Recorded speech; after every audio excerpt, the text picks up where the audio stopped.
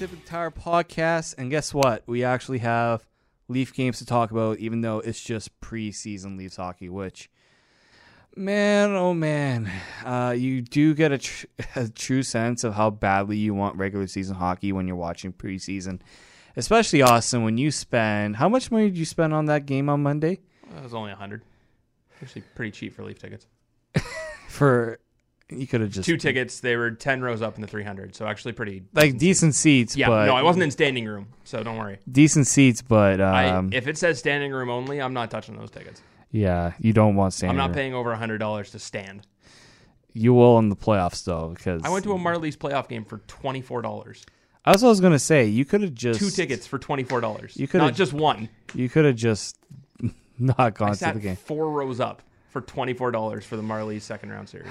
And you got to see the Marlies on Monday. That's maybe. And Antti Niemi, what's it to you? Man, I just felt bad because you asked me to goaltender Antti Niemi. You asked me to go, and I felt bad that I couldn't go because I just you are back. Loving it. I got back from Niagara Falls. I had a big NHL fantasy hockey draft that night. Oh, by the way, later on in the podcast, we do have a guest coming in. Woo! And a surprise return. I'm not going to give away who it is. It's not Keegan. We have a surprise return. So no, it's not Keegan. It's not friend of the show Keegan Matheson. No, it's acquaintance of the show. I love being a decent enough podcast that we can use the term friend of the show. Exactly. It's what everyone uses now. Oh yeah. But Austin, you want to hear how? So if I didn't, oh my God, I thought you were gonna say, do you want to hear how the Leafs did? And I said, no, I witnessed it live. I don't know. You want to know? You want to know how much better my? Is there a headphone? Hold on, Austin, before we continue. There's a headphone that's really loud. I'm turning everything. Oh, it's Richard's. Okay. Just cut it out. Okay. No, don't worry. This is how well my fantasy hockey draft went. First off, I misread the time. I knew it was starting at 8:30. But I was working on an article, and I got so into it that the guy messaged me. He's like, "You're cutting it close." I looked, it's 8:29, and I'm not in the draft thing. Luckily, I have the first overall pick. So you know who I got first overall. Martin Marincin. Oh, my God. Let's not mention little insider that. information for you. We did our little mock draft the other day, and a certain somebody... Not mock draft, an actual draft in another league. Actual fantasy draft, and a certain somebody... auto-picked Martin Marincin by accident. Because somehow Yahoo had him the highest-ranked defenseman Yahoo at the has him last ranked higher than Rasmus Dahlin. They had him ranked higher than Colin Miller, who scored 40 points. They have him ranked higher than Butcher, Parayko. Name a top 6 D-man. He's ranked lower Name than any Martin Marincin. defenseman that's actually playing in the NHL, and Martin Marincin was... So Austin texted me or messaged me saying, you picked Martin Marincin. I said, no, you're lying. And it's true. So that team... He had a gem of a game on Monday. That was because Yahoo has the worst mobile draft for hockey. Football, it's fine. It must have been a hockey thing. I'm going to get back at Yahoo for that one. But I had this draft on Monday night. It's my $100 per year entry fee keeper league. Lovely.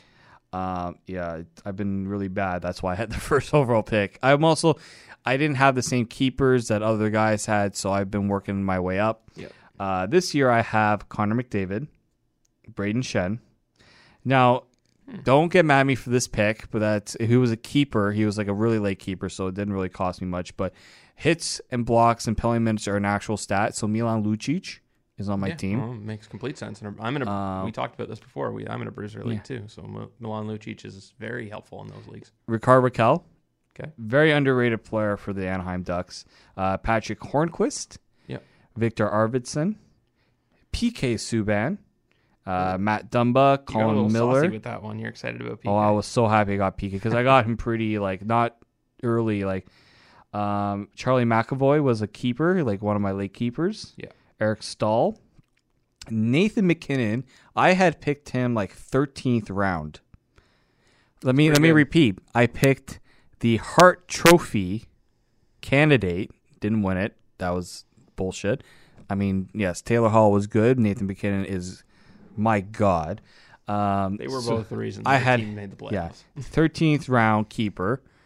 Josh Morrissey was a very late pick. Ryan Ellis was my 17th round keeper because people Forgot that he existed because of his knee injury. Yeah. Pat Maroon, because he's going to play with Vladimir Tarasenko, and he gets a lot of hits and goals. Teuvo Teravainen, who I think is going to be an underrated part of Carolina's season. I have Teravainen in our league. And then in net, I have Jonathan Quick, Matt Murray, and Andrei Vasilevsky, who was my... So Vasilevsky, I picked him in the 14th round 2 years ago. So this is after 3 years, your keeper picks expire. Yeah. So this is my last year of having Vasilevsky. I can't even see what my keepers are. Is yours on ESPN or Yahoo? Yahoo. My keepers, I picked my keepers on my laptop a couple days ago, and they're not showing up.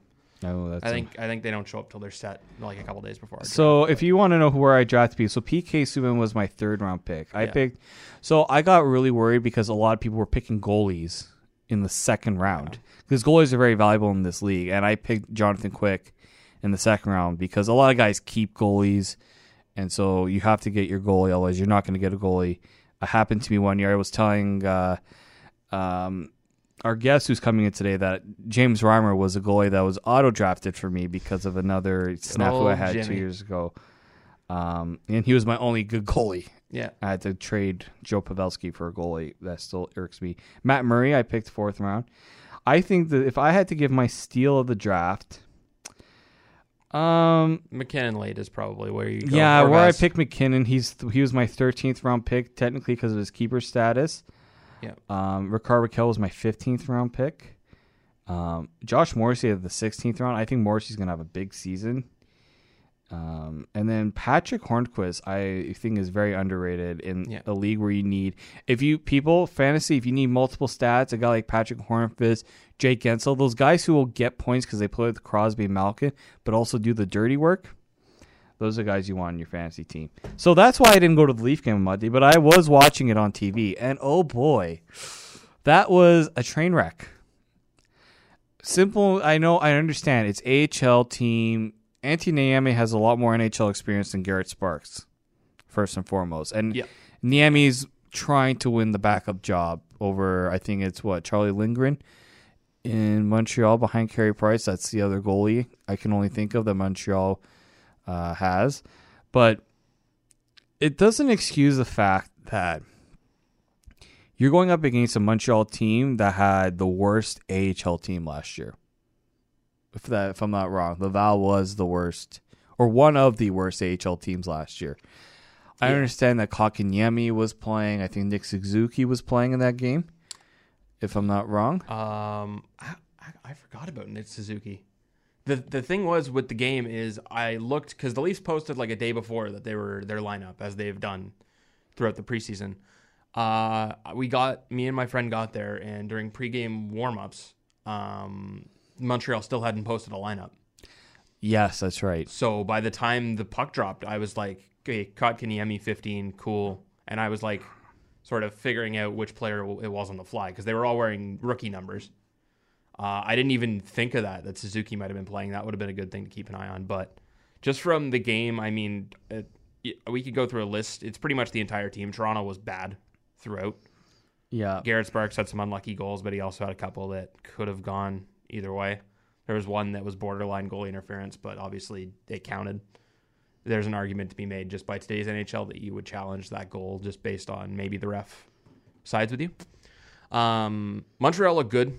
Charles Hudon scored probably one of the nicest goals I've seen in a long time. Yeah. Andreas Borgman got absolutely walked on that goal. You know what? I looked at the back of that goal. It was more creative than it was He pushed them to the side. Yeah. Hudon, smaller player, turns around, spun off him, and took the shot. You, as a defender, you're not prepared for a deke like that. Nobody's throwing a spin move on you in a hockey game, especially not without the puck. Matthews does sort of that quick spin. Yeah. That kind of move where you just sort of pivot to your backhand. Yes. But you're not expecting a guy to sort of do a pirouette in the middle of the ice. Yeah, so it was... but it was a nice goal. It was. The sad part, I didn't even see that goal. A beer vendor was walking past and was giving a guy a tall boy and was blocking the view, and I just heard a bunch of groans. And then saw Hudon skating back to the bench. Oh. Yeah, I think Montreal or Toronto was periodically sending people to block me for every goal. The only goal I really remember was the ones that were in my end. Kapanen's goal was in my end. So the only goal of the game. Yeah, that the only really mattered. that was a pretty chintzy. I wouldn't have an issue with not seeing the goals. They were not good. And people are like, "Oh, but it's one game." I understand that. It's one game. You can have some guys have off nights, but you have to think. And Babcock made this perfectly clear. I wrote about this post game the day after. Yeah. Babcock made it super clear the reason why those players were picked. So these are guys who will eventually get sent to the Marlies, but they're also kind of in that range of if there's an injury, you're the guys we're thinking about calling up during the season. Yeah. These are guys that have played in the NHL, have had some NHL experience for some that have a lot of AHL experience, are going to be top line players in the AHL. And for you to play like that, when you know that's what this game was about, that and Babcock was, I had no issue with anything he said after that. No. Because he said, you have a chance, you blew it. Yeah, and that's what it was. And There's mean, some guys are still getting a chance. Trevor Moore is going to get a chance to play tonight. There's certain guys that I keep thought, forgetting that there's a game tonight. I thought there was this weird... And that's the upsetting thing for me is I bought the tickets ahead of time. Then they announced the AHL lineup, and then tonight they're playing pretty much the opening night lineup in Montreal. And I'm like, why don't you just play the NHL team in? And I think they're tonight, and they're doing it on Friday too. Yeah, Babcock said they're doing it on Friday because Detroit's playing their. And guess who's got tickets for Friday? Sorry, this was actually a birthday gift for my dad. There you go. So awesome. You'll get to see an NHL lineup. I was looking into tickets, and honestly, I think I'm going to go back after watching that game. I think I'll actually go buy tickets for a regular season game. Oh, regular season. No, yeah, because there's certain games that are like, I think there's like some of them are like $85, $89. You know what you need to do is you have to watch. Yeah. If you can get Ticketmaster sometimes has a resell, but even SubHub, if you say this is a game I'm going to go to, yeah, I am willing to wait. If you just put the money aside for it, it's not bad. No, and if you say to yourself, if you plan to go to the game and you are willing to wait last minute to get a ticket, weekday games, you'll get it. There's a game, I think it's October 29th against Calgary. It's a Monday game. It's like a Canadian versus Canadian team. It's like $85 to go. There's those. I'd pay that. I'm actually, so this is because the person I'm going with has seasons tickets. We're going to go see Erik Karlsson in a San Jose Sharks uniform to play the Leafs. Didn't think that would happen a couple weeks ago. Nope, that game got a lot more interesting for me. Oh, yeah. But you could go through the list of, I could tell you who I thought played well for the Marlies. It's a short list. Connor Carrick, I thought, had a pretty good game. Yeah. Compared to the other defensemen, it's not like he really stood out as Borgman was the worst. Borgman, Marincin, Subban, and Hull all had pretty terrible to horrific games. The Leafs pretty much were inept at clearing their own zone or getting the puck out for the first 2.5 periods, and by the time they started figured it out, the game was out of reach. Exactly. Subban was probably the least bad of the three. Hull had a bad turnover that led to a goal that was just a no-look pass right out into the slot. I don't get it.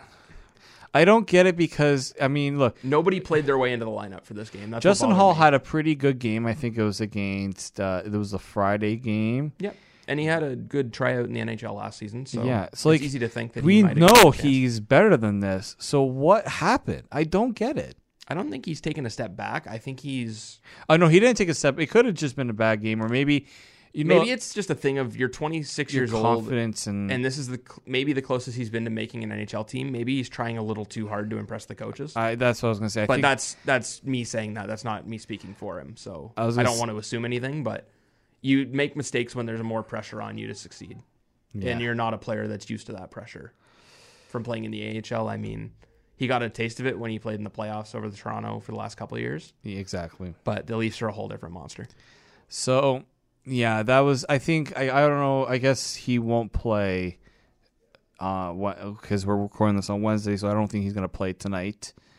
I would assume that you're going to see mostly NHL guys, NHL guys plus maybe a couple of additional guys that might be. I don't even know if they've put out a roster for tonight. Did you see anything, Austin, about the Habs? No, the Leafs. Oh, yeah, the Leafs are playing pretty much the opening night lineup tonight. With the obviously the Nylander subtraction, Trevor Moore's playing on the top line with Tavares and Marner. That's an interesting one. I don't mind it. Trevor Moore didn't have a bad game either. He's just I'm not. See, the thing with like Trevor Moore, there's been some people who are very high on him, and he had a good AHL playoff. Yeah, but you have to he had I think there was one play he made on Borkman's goal in the Lucan game, which was good. Other than that, I haven't really seen enough to warrant the praise he's been getting from people. Yeah, it's but now he has the best opportunity playing with Marner and Tavares to do something. There are opportunities on the Leafs now because there's a couple people that have gotten injured, like low key. Apparently, Travis Dermott dealing with something. Yeah, shoulder injury. There's been a lot of people thinking he might not open the season on the lineup. I don't see the rush. He hasn't looked great in preseason. He and Hull are playing on the fourth pair together tonight. I don't know if they're playing a fourth pair, but line rushes, they had because preseason it's a little different because they have four. You can have them, yeah. They usually they'll rest certain guys. Yeah, Kristen Shilton for line rushes today said he and Hull are on a pairing, but they're the fourth pairing in practice. Yeah, so, yeah, I would say like when it comes to the opportunities, Nylander's still not here, and Tyler Ennis, I give him a lot of credit. Incredible, he's been very good. He's like been what Ty Ratty is doing in Edmonton, playing with McDavid. He might not be Ty Ratty. Not saying that. What I'm trying to get at is Ty Ratty has a very interesting situation where he's playing with the best player on earth. But you can argue that Tyler Ennis is probably, as soon as Nylander comes back, he's going to be a fourth liner. So this is actually going to be my question. But before you get to that, he's played his way into the lineup. He has. He should be on the opening roster. He's made his way, yeah. But my question is, okay, I would say if Nylander, we can get into this now. I'm not convinced he's signed this week. I'm not convinced. That's all right. Which, I mean, it's up to Nylander. If he really wants to be here, he's going to take the whatever offer the Leafs are giving you. And we don't know if he's willing to wait it out, then good on him. We don't know that he's not going to sign this week either. It's 50-50 because Dubas was on Primetime Sports yesterday. Yeah. And he did say that it's just a matter of time until they get a deal done. They're coming. I believe the actual quote. I've actually heard on a deal. I have a couple of friends. My brother has a couple of friends who are like, if he's asking for this, trade him. No. And they're like, trade him to send a message. I'm like, what message is that? That we don't like good players that want money. That's the only message you're sending. We basically will spend all the time saying we're going to get everyone under contract, but now we're going to trade because one's being a little difficult. And let's be real here. I don't think Nylander's probably not being that difficult. If it's a matter of the only person that should be on the table, there's two people that might be on the table for trading just because of contract status, and that's Jake Gardiner for obvious reasons. And I've heard possibly Patrick Marleau has been floated as a guy that maybe they trade. Or they make a deal with that he goes on LTI or something like. And I don't think Marlowe's going to do that. No, I wouldn't either. But that's why I trade. That's why people are saying a trade. He's also a 35 plus contract, so his money's guaranteed. Yeah. So he has. If there's not a place in the lineup or he's too low in the lineup, there's no incentive for him to be stubborn. No. He has his money. I'm not saying Marleau is going to get traded, but that's a name that if money's tight, then there might look. I heard somebody. I read an article that I shouldn't have read because the website infuriates me. That wrote that he is 39. He's no good anymore. He's the fastest skater on the team next to Kapanen. He is the player with the best conditioning on that team. Austin Matthews says he doesn't understand how he does it. The 20-year-olds on the team talk about how in shape the guy is at 39. And he potted nearly 30 goals last season. Let's not say he potted 30 goals. Oh, did he? Sorry, 29, sorry. I think it was like 29. 29 goals at 38 years old, and he's getting one of Austin Matthews or John Tavares as a winger this season. Let me just double check the stats there because I'm going to bring up a couple things about Patrick. That's 29 goals playing with Nazem Kadri primarily, and as a center himself. Against on a Mitch matching Marner. line. But this season he's either getting Matthews and Nylander or Tavares and Marner as his center and other opposite wing. He had 27 goals, 20 assists. He had 4 goals in 7 games in the playoffs. 4 goals in 7 games in the playoffs. 2 of them in Game 7 that he was on should have won. He was on fire to start the season too. I think it was after November or just. He had a hat trick in the first game of the season. He had 15. Yeah, you're right. He had 15 goals going into the new year. Like, it's not like he just had some lucky spurt. You want to know why Patrick Marleau probably didn't have as many goals? Because Patrick Marleau had to play center because he had to facilitate. He had to play with Zach Hyman and Connor Brown because Austin Matthews got hurt. Yep. Patrick Marleau was not a main feature on the power play. He is now. He is. He's on the first power play. No, he's going to be on the second. So we're going to get into that for a second. For as much as I love the first power play unit, if you want to get into that. Oh, we're getting into that. Second power play unit, I'd rather spread it out personally. So but it's like the Penguins. You have 2 good centers, you just stack them. You're going to score. So I don't know exactly who asked this question of Babs. I'm pretty sure it was Terry Koshan of Toronto Sun. I can sort of. I've been in the scrum before with Babcock, so I recognize guys' voices. On a Babcock presser. Yeah, we covered the Leafs last preseason. Yeah, and when I went that one time for Sportsnet. Yeah. I'm pretty sure it was Terry Koshan because his voice is not as is recognizable for me. I'm pretty sure it was him. If it wasn't him, I apologize. But a reporter, I'll say, asked Babcock, why did you put Matthews on that? Why are you stacking the top power play unit? He says, why do you think I'm doing why not? He's like, I'm not. Because he's I can is basically the answer. He said, which power play unit scored the most? Or which one did I play the most? The one that scored the most. Well, now I'm going to put the guys to score. Like, who other than Matthews are you putting? He's taking the Ron Hainsey theory of penalty killing and putting it towards the power play, where Matthews and Tavares should be out there for like a minute and a half. You know what's the funny thing? No offense to her, I'm a great fan. I like, she stirs good conversation on Leafs line. Andy Picciolo actually said that the Leafs power play was good last year because it was balanced. How much did Austin Matthews play on the power play? How many goals did he have on the power play? I am not sure off the top I'm of my gonna look head. this up. I'm looking at the monitor that I don't know what's up with the studio, but the monitor I'm currently looking at is hooked up to your monitor. So I can see what you're searching. David is currently pulling up stats, and I will buy time while he looks up Austin Matthews stats. So they bring this Carter up. Hutton had a 931 last season. Good thing I picked him up in fantasy. Yeah, I don't think he's going to do that in Buffalo though. So good luck with that one, Austin. You Antti forget. Niemi's going to start in Montreal. I've proclaimed it. So shall it be written. So shall it be done. Okay, I'm almost there. 69 points for Marner. Nice. 69. Okay.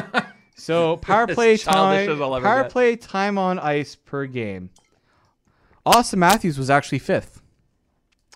Which is I feel like that might be skewed by the start of the season. Okay, how about this? Because down the stretch it was Here you go. Here you go. Austin, where does Austin Matthews rank on the Leafs power play time? Austin. Where did your good name buddy Austin Matthews rank on Leafs power play time last year? My name is spelled the wrong way now, by the way. Yeah, it is. It's not spelled with an O, so people... Actually, the first time I ever heard that was the Babsox guys gave me shit about it. Yeah. Saying my name's spelled the wrong way. I was like, all right. So, Austin, would you care to read out where Austin Matthews ranks in power play time? Look at this. Teamwork is making the dream work currently. Exactly. Austin Matthews, the Leafs in the 2017-2018 season, ranked 9th overall in total power play time on ice. Gee.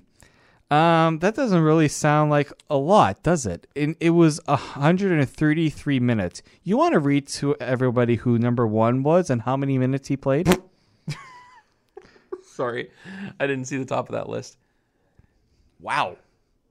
Sorry, I'm looking at another stat. James Van Riemsdyk was the leader. Austin Matthews, for arguments, had 133 minutes and 4 seconds on ice for power play. Now, he didn't play all 82 games, so we'll take that into account. 20 less games, so he would have probably been at JVR's amount with those extra 20 games. Would he? His average was 209, so that's another 40 minutes average. Okay, how about this? Why don't we look at somebody who did play 82 games and played on Austin Matthews' power play line? Mitchell. Let's look at William Nylander. Yeah. And Patrick Marleau. 165 minutes for William Nylander. Guess what? They're 7 and 8. They're just above Matthews. Yeah. Connor Brown's at 95. Now as well. And Leo Komarov is right below him. that is 20. That is on average almost 20 minutes less in the season than Van Riemsdyk, Marner, and Bozak. And Kadri, because Kadri was the fourth. You know what's the funniest part of this list, if I could just do it aside, is JVR is ranked first. I looked beside it, and the shorthanded time on ice per game played is, I think it's because the Leafs would bring them out. They would just throw James Van Riemsdyk out, so when they went to 5-on-5, like if there was like 5 seconds left, they'd throw Bozak and JVR out. And Nylander. Yeah. They'd throw the skill guys out so they could just bring their line mate out and go. So JVR and Bozak averaged 1 second of short-handed time on ice per game. They played a total of 1:27. Yeah. JVR was the leader in power play time on ice. He had 184 minutes and 55 seconds. Nylander and Marleau played 20 minutes less. Yeah. And that's not balanced. I can't say I blame him. Because that line was flying. Yeah, James Van Riemsdyk, Marner, Kadri, Bozak, all were good on the power play. So they played a lot. When we were talking about JVR clipping 40 goals, that was that stretch where they were just automatic on the power play. They'd score every time. Yeah, so I don't understand this whole idea that the Leafs power play was balanced, because there's an argument to be made that it wasn't. And because Babcock, they were very productive. They were the number 2 power play in the league. So all of a sudden, this issue with loading up the top line, I think, is dumb. Because guess what? Austin Matthews wants to score on the power play too. Because now the Leafs didn't get as many power play opportunities because refs weren't calling plays. So that impacts the number a little bit. But don't say that Austin Matthews, it's an imbalance. There was an imbalance last year, and nobody said anything about it. Did anybody make a fuss about Austin? There was a little bit of a fuss, but not to the degree I'm hearing now. No. That was short answer, no. That's my rant for the day. Holy smoke. Some people just do it just to... Really, they just do it to make me mad. Yeah. Okay. Now to get back to happy. Beer... Can I just say something? Yeah. I did not know the beer prices were that bad. I don't drink beer, so obviously you're so lucky you don't drink the guy beer. When I said the drink vendor was giving during the Hudon goal was passing the beer to the guy, it's $23 for a tall boy Heineken. What? Yeah. The guy spent then somebody else bought 2 Coors Light, and he gave the guy 40 and got 5 and change.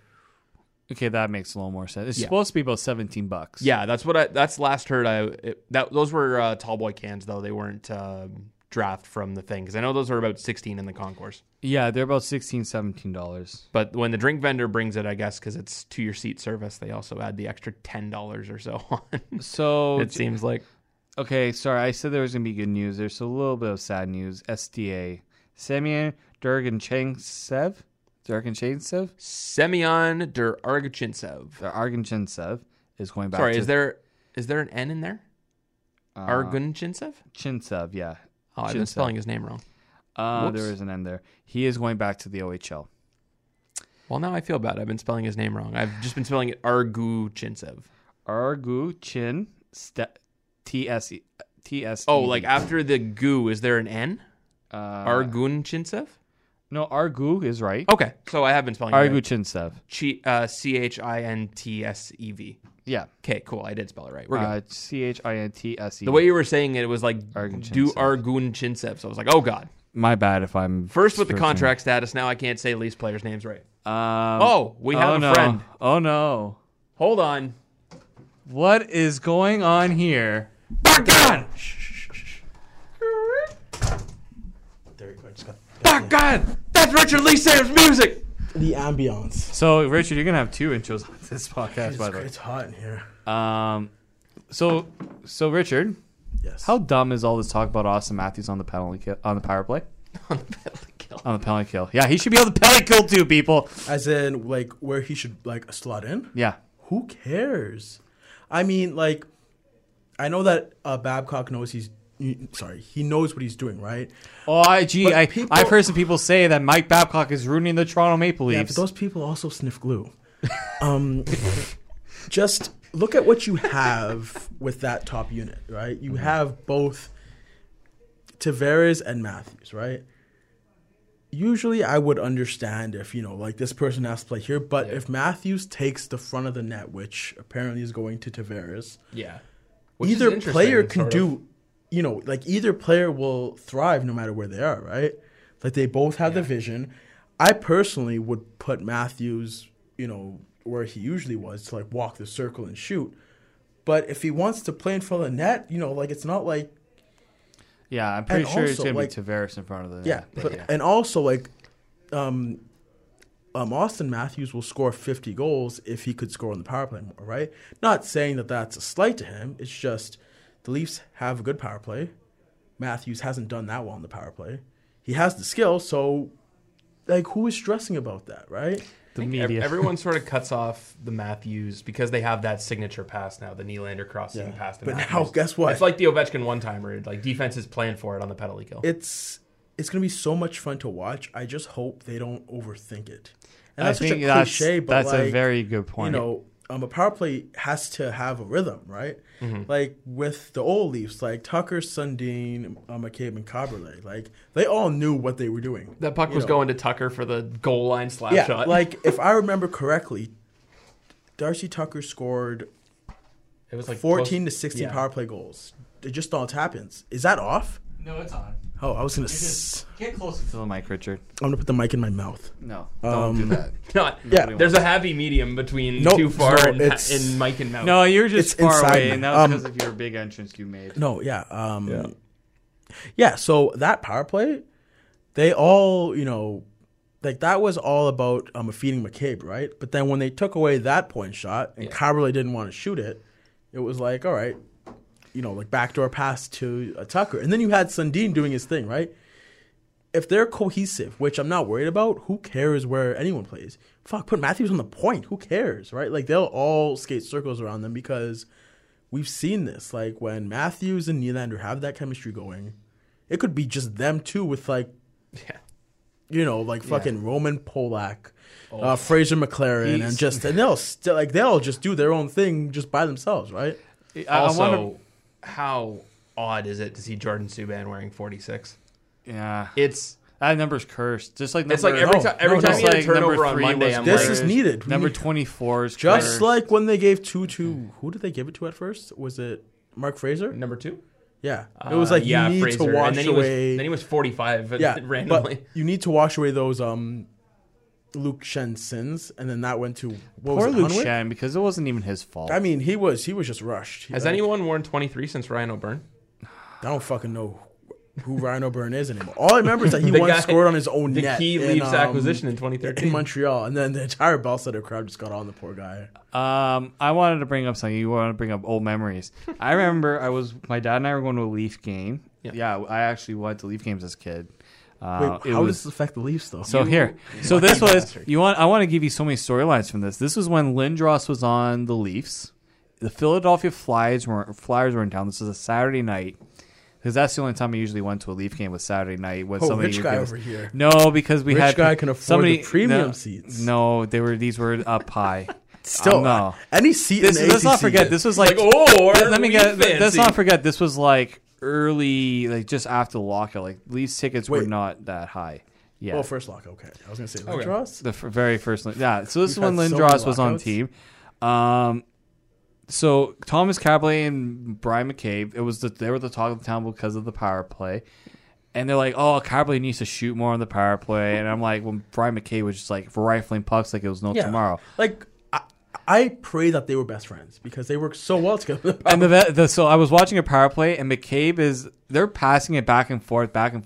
Nobody's shooting, and like everyone in the crowd is yelling, shoot. Oh, wait, is this... So McCabe then gives it to Caberlet, and Caberlet looked like he just had enough of it and wires it in the net. Okay. And everyone's just like, Caberlet can shoot? Best Leaf moment as one of those highlight moments when you're a kid and you just say, I was in the crowd when Thomas Caberlet scored on the power play. Do you remember when Caberlet did the accuracy shooting competition and went 4 for 4 and we were all like, excuse me? Yeah. Anyways, so from that season, or was it the season after? Anyways, do you remember when the Leafs were bad? Not 2010 bad, but they were bad. Where, they were post Pat Quinn bad. like they would try to drag themselves back into the race. Yeah, Paul Maurice bad. Yeah. So there was a game against when they had Pavel Kubina. Yeah, so in that and I such. believe this was also against the Flyers, and it was when shit was getting real. Like they would have to get 2 points every night. Blah blah blah.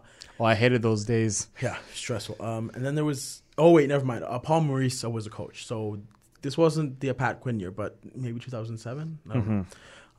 Pat Quinn's last year was the year after the lockout. Yeah, so that was his last season. I believe they were chasing the Flyers and playing the Flyers, and the game went to overtime. And you knew that. So wait, they were on the power play too, and you knew that the Flyers wanted to take away the McKay point shot. This is my favorite Brian McKay memory. He took a shot. I don't remember who it was on the Flyers, but they were expecting it, and McCabe still shot it at him. He's like down in pain, and Classic then McCabe. the power play keeps going. McCabe passes it to Caberlet, who passes it back to McCabe, who went across to Sundin, back up to Caberlet, and you knew what was happening, right? Like McCabe set up his own shot, and when it got right back to McCabe, he just one-timed it with a slap shot, like crossbar in, and I'm like, that was peak McCabe. Like that was we what ran made that poor guy out of town for what, right? Like he scored on his net goal. once, Yeah, right? He still put up like 50 points that year, right? I think he had 1 year where he had almost 60 points. I mean, that's pretty much the Brian McCabe, thing was just a rifle. No, people forget how underrated that shot was. Yeah. That was like Dion Phaneuf would do that, and he would hit the glass and like miss 15 feet wide. McCabe was so accurate with Dion it. Phaneuf was a danger to his teammates. Yeah, ask Joffrey Lupul. He broke Joffrey Lupul. How do you shoot ever again knowing that you can't hit the net? Joffrey Lupul was standing in the low face-off circle, like not And even he around the jumped. net. Yeah. Lupul jumped to try to get out of the way because he thought the shot was going low, And he it jumped ended into up it. going high, and he jumped into it and broke his arm. Poor guy. But Yeah, but I'd rather him break his arm than break that pretty face. So. what we thought we were getting with Dion Phaneuf was what we had with McCabe, except the hits. Yeah. Is that a fire take, or is that like... No, that's a decent Because, take. I mean, I remember a power play with Iginla and Phaneuf, and this was back when... When Phaneuf Phaneuf was was good. a Norse, And Phaneuf was Calder just... Pre-pylon. people forget. Joe McGinley was just feeding him the entire power play, like, here. And people knew it, and they were still getting in front of it, and Phaneuf was like, fuck it, who cares? Fire. Get in front of it if you want, right? People knew that. Like people forget, Phaneuf was in the Calder Trophy race between Crosby and Ovechkin, I believe. That was the year. Phaneuf was supposed to be the next coming. Phaneuf was a cover athlete for NHL in 2009. I don't know how well he would have done in this. That's probably where his Era career went downhill playing, because of the NHL curse. Because he would just dummy guys. Yeah, it became the point where people The the thing elusiveness of players made it tough for Phaneuf to survive. Not just that, but the hits that he had were like... And he's still playing, by the way. I don't Yeah, wanna he's still say- in LA. I don't want to say reckless, but it was like a lot of them were like blindside, but they were clean at the time, right? He also had a good deep partner to back him up in Calgary. And he would I just think it was be like... Bouwmeester. Bouwmeester was his partner. Yeah, it was Bouwmeester, I think. And then I No. think they tried Giordano, or they tried not Giordano. I don't I'm trying to remember think the who was after Flames that. situation back then. I remember Craig I Monroy believe was on the team, and that's That about was it. way before Bouwmeester, because Bouwmeester was on Florida, right? But he got Jay traded. Bouwmeester's been in a lot of places. He's in a right lot now. of places. He got traded to How the Calgary. fuck? How old is he? Like He's old. I think he's only He's still playing. I think he's but, only like 36. he's like That's the weird thing. like No, but 29. he came into the league. He came in at He's only 14 years 25 old. years old. Let's not forget that. Let's not forget He's that in his Florida. prime, goddammit. Dude is a grizzled vet. Let's not forget that Florida was so bad they would bring up players like him early, and then he Fucking would Brian play- Allen. Oh, yeah. Ed Jovanovski was a big player at the end of his career on the Florida Blue Line. That's how bad it No, was. like I think Ed Jovanovski and Aaron Ekblad played together. No, I hope not. those but eras just. Oh no! Yeah, because Jovanovski, I remember that because Phaneuf. Do you remember when the Leafs were rumored to get the first overall pick in the Ekblad draft? Yeah, Because Jovanovski was rumored to be coming the other way with the first to dump salary. I think it was supposed to be like the Leafs. It was supposed to be pick, like Phaneuf and the Leafs pick, or I think Van Riemsdyk was another player. something like that. And then we were supposed to get Jovanovski and then draft Ekblad. That would have been interesting. Because that was a big Toronto Sun rumor. I remember Classic Leafs, thinking everyone wants to come to them. reading. Yeah. I've been saying that all summer. Classic. We think now we know they want to come to. They want to come. See, that went from classic Leafs to all right. So who else can we get? Exactly. Who else wants to come here? Let's just sign everyone. So What? what happened? Jay Bouwmeester's only 34. No, he's Wow. not. Come on, that's. I told you he's That's still. fake. Just He's show me his passport because I'm pretty sure birth he certificate. played. It's no, literally just the bench warmers. Passport. It's just him saying, I'm it's actually 34 weird. on Like, it. you can't doctor. You can passport. doctor passports. Come on. No. He came into the league. Why do I think that he played at the O2 Olympics? I think he. Hold on. The O2 Olympics was like that was 16 years ago. He played in was it the not? 06 Olympics. so that was he- his first yes, Olympics. Okay, 06. All right. And he played in the World Juniors in I don't remember 02. any of the 06 Olympics other than the Other than it was the greatest Other team than Sidney Crosby not being at the Olympics. That's what I remember of the 06 Oh, yeah, Olympics. he was only 18. It was and it was in Italy. That's his what I remember. his first season Fucking was Italians. Their fault.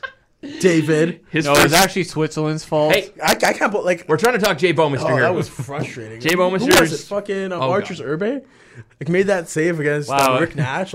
I'm scarred. in 06? like that. No, like, that was Martin Gerber. Oh, Gerber. And Yeah. the puck was in the net, but it was in his glove. Yeah. Like it was in his they glove in came the net. 7th place that tournament. Yeah. Jay Bouwmeester came in the If league Canada in. comes 7th place in a tournament, someone gets killed. I'm trying. I'm Someone trying have to a just hockey get Jay summit, Bouwmeester. that's what Someone is happened. sacrificed. Austin, you trying to get the podcast? I'm back trying on to track? get to goddamn Jay Bouwmeester. No, I want to talk about someone dying if Canada comes 7th. Like, could you imagine, like, at the World Juniors, they came 7th? The worst I think Canada. Even 6-7 teams in the Olympics. I think- like who came before them? Like Kazakhstan? No, it would have been Nick like Antropov. Russia, All the hockey playing countries. Switzerland, Antropovistan. Sweden, Slovakia, Czech Republic, U.S. And you're okay with that? No, I didn't say it's okay. I'm just naming the teams that play better than. Why don't you care as much as I do? Like, why aren't you as hurt as I am? Because Canada has like dominated the Olympics. That somehow. Sweden No, team. I want it every year. That Sweden team. That Under won in 06 18, was under unbelievable. 15, old guys playing. You Everyone want gotta them? win. How about in the Pee Wee tournaments They too? all have to win. Okay. If you want to look at a team that's really exciting, and I don't want to go away from it, but Sweden at this year's World Juniors is going to be unbelievable. on defense. You think Rasmus Sandin's going to be a part of that? Sandin could They be there. sent him to Marlies. didn't They sent him to the Marlies Yeah. camp. We So were that- just yeah, about I to- mean, if they're Liljegren's thinking- still eligible. About development. Who? Liljegren's still I eligible. wouldn't. No. But if he plays for the Marlies, they let him go. I would leave a little because I think They it's- also have. No, see, I feel like he can still play his way onto the Leafs, Yeah. yeah right? But I mean, like he'll have to play eventually. pretty well. But Sweden has. make that the priority. I- not playing the World I Juniors. think that they send both though, unless If you I know- if like I- he has nothing else left. To I learn. need a guarantee from Sweden he's actually going to play because they sent they've sent prospects. They sent Rasanen. Rasanen, and he was not He didn't even. used. He got cut. So like I would I need think some that- sort of. But that was guarantee that was he's gonna play. Kingston. That wasn't even Toronto. I think that they send Sandin though, because Oh, I and they're mean, going to like- send SDA as well. say his name. Say his Oh, fucking hey, name. we Semyon just went. Durgachintsev. Before you Semyon got in, Durgachintsev. Spell his name. DER. We just Hold actually on. just did. I got this, it. So SEMYON did you just you just said SEM? SEM. Is it this Semyon SEM? tape. Oh, okay. So you're doing the full name. Yeah. full No, name, I'm okay. SEMYON DER dash. I was Don't gonna say forget you the better, dash. better fucking say that. It's just Durgachintsev. One word. Durgachintsev. Durgachintsev. Sammy Dur. Hey, you haven't finished. Sorry, no, because I did the article on it, so I had to spell out his name. It's ARGUCHINTSEV. Is that right? I don't know. Oh my god! I didn't even have the thing in front of me. So Yeah, you weren't even Say keeping it track. again. I could have just spelled out Rasmus Sandin's name, and you would have been like, "All right, That sure." checks out. Yeah. it takes. It takes. he said it with conviction. It's, It must be right. He sounded like he knew what he was talking about. Yeah, CHINTSEV. SDA. Yeah, he'll But- probably be going for. He'll Russia. go for Russia, I guess. He's Russian. He has dual citizenship. He's He's not going to 16 play years for old, Canada that's though. No, he's not playing for Canada. Who Although, else was? sorry, although he came to Canada when he was like 11, so sorry, he has the choice. But Although at the same time, Canada hates bringing draft eligible players to the World Juniors. Yeah. was a dual citizen a couple years ago. Not a Leafs prospect, but No, it was one of the guys this year. well, I'm thinking of like 3 years ago. Oh yeah. Vertanen. Oh, Yeah. okay. Because wasn't he? There was a guy. Yeah, who's I Canadian. kind of wish he played for the U.S. and Fine, not Canada. Yeah, I mean, like, I feel bad for them. Like I don't want to say I don't care as much, but I'm not as angry at the events now because it's like these are kids, right? Like, and it's also like the rest of the world's caught up to Canada in terms of prospects. Who threw the medal? I Finland, think it was US. Finland's sort of fallen off the last couple of years, but Sweden is always yeah. But fantastic. look how the much US better is always Finland's going to great. be this year. Do you remember when Kotkaniemi and Czech and stuff. Denmark are always pretty competitive. Do you remember when Elias Anderson threw the medal? Like, it's like these guys are kids. I know that I just said that they all have to win, blah blah blah, but it's like these guys These kids poor care. kids. I remember I was like still at 18 years old. If I lose on that stage, I'm probably like murdering my goalie. Who knows, right? on the other end, he was mad, and it was like it's like He didn't care. They don't, but it's Europe. It's a lot different than Canada And when it comes to that. someone once said to me like you aren't a kid when you're like I'm 18. Like let's say he did actually murder his goalie, he would be charged. And I was like, okay, he can watch porn legally too. So does that mean that he's an adult? Like You can buy a lottery ticket, but you can't drink. like in that's Canada. like that's the best and worst parts about that tournament is that it's so and that's part of the reason why I'm like, if Liljegren plays better off playing top minutes for the Marlies. Oh yeah, I'm not upset if he doesn't play in the World Juniors. I mean, I also want to watch him dummy the competition too, though. Yeah, like, he was laying guys out at the tournament last year. That He was was the also exciting not. part. He was also not the spot. He wasn't the centerpiece because Darlene was there. Darlene was there, and so other guys. let's watch him lead a team. But right? Maybe a other guy- pairing of Sandin and Liljegren. There's Sandin. See, I would argue the opposite and say, why don't you give him a letter and see how he does with that, right? Because on the Marlies, it's not like he's the top guy, right? Sure. You put him on a team like They'll never do that with the Marlies, right? But like let's say you put him on Sweden, and I'm not saying that all players are leaders, blah blah blah. But like, let's see what he can do with the team, right? Because he will definitely be the guy there, right? Mm-hmm. Or at least one of the main guys. And like you give him a letter and see, all right, here are all your expectations. Now you have a huge part of it. Yeah, it's not like it's like a team like the Marlies. It's like, all right, here, and by the way, you aren't the top draw, I guess, right? Yeah. I really just like watching Sweden at that tournament. That's the other team I cheer for other than Canada. Oh yeah, I actually put money on the Swedes winning, and I was mad when that goal went in. I started Only time I've ever not been like hyped at like Canada winning. Goal. Like, I was like, all right, guys, let's tie it. I started liking the Swedes when 2015 you were volunteering at the tournament because I remember we ran into each other at the game. That was a fun tournament. I went to the opening game of the tournament and it was Czech versus Sweden and it was Nylander's first game in the ACC. And that was really cool. I mean, and he scored. And Connor McDavid. Connor McDavid was there, and him too. But William Nylander. Wait, who? Connor? What? Connor who? Oh, he's that a guy. bust. He's a bust. But I just love Sweden. That tournament was fun because it was like we were volunteers, so we had like access to everything and everyone. Even though they said don't talk to players at the last day. That was insane. Obviously, as a hockey fan, I would want to talk to the other players, right? Yeah, if you get it, I mean, there's some players that are just not worth talking to because they're not going to say anything. Yeah, but if you get a chance that's only with like the top prospects, right? But we saw like the Germans, and they were Didn't all. You say you sat with Denmark? So we sat. What's it called? The Tribune area, right? So it was 5 rows, and two sections at the ACC, up in like the 300s, and it was like like the gondola almost. No, it was like the upper 300s. Yeah. Oh, okay. The last like 5 rows or whatever. And we could watch it for free because we had a badge, but no one else knew that. So we would just go in. And we saw the Germans before the gold medal game, and like they were just the biggest tourists. Like they're like, let's take pictures here. Let's take pictures with Wendell Clark. Let's do this. Let's do that. Right.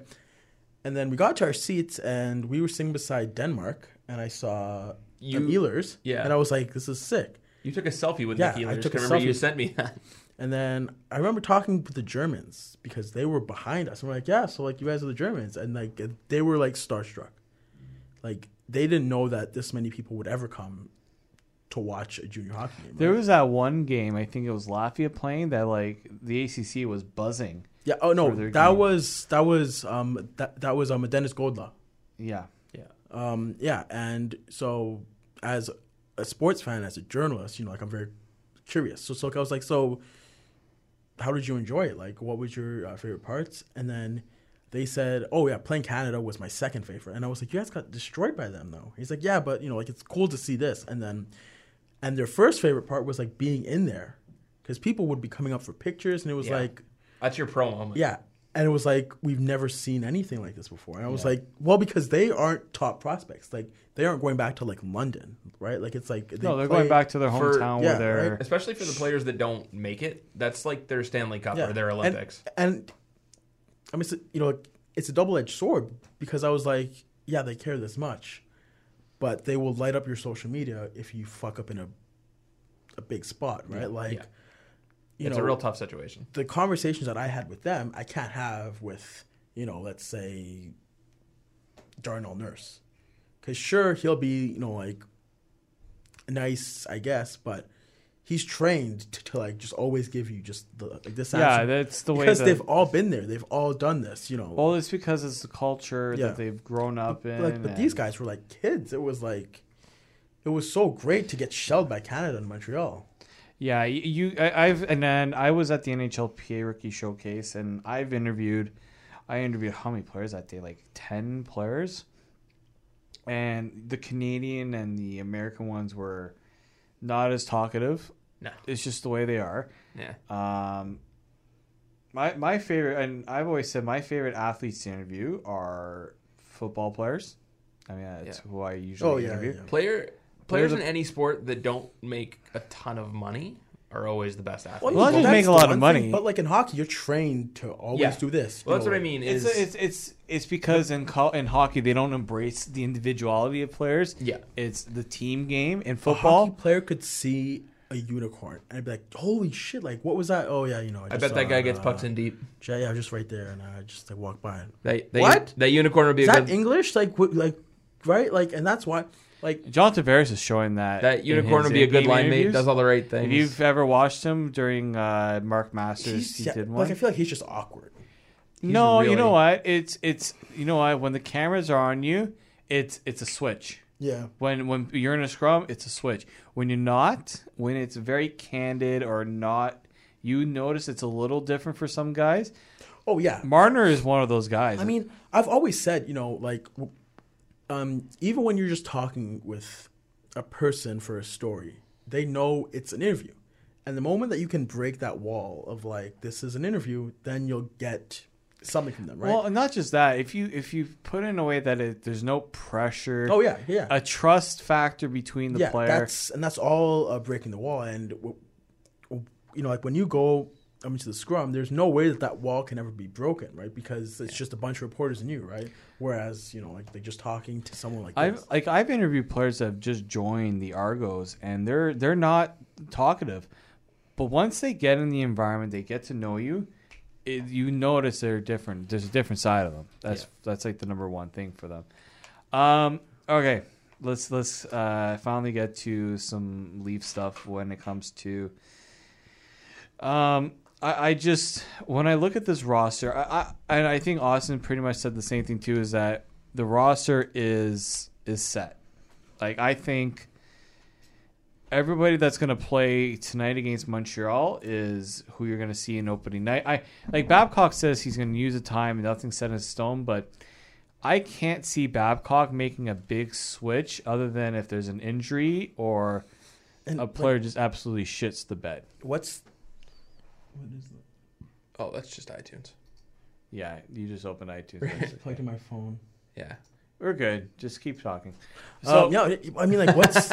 like, it's also like, like, there's no need to make a big switch, right? Like, I feel like they know who they're putting on waivers. I feel like they know... They've already started doing some. Right, like, they know. And it's like, once... Like, it's not like this is permanent, right? Like, once you get into the season...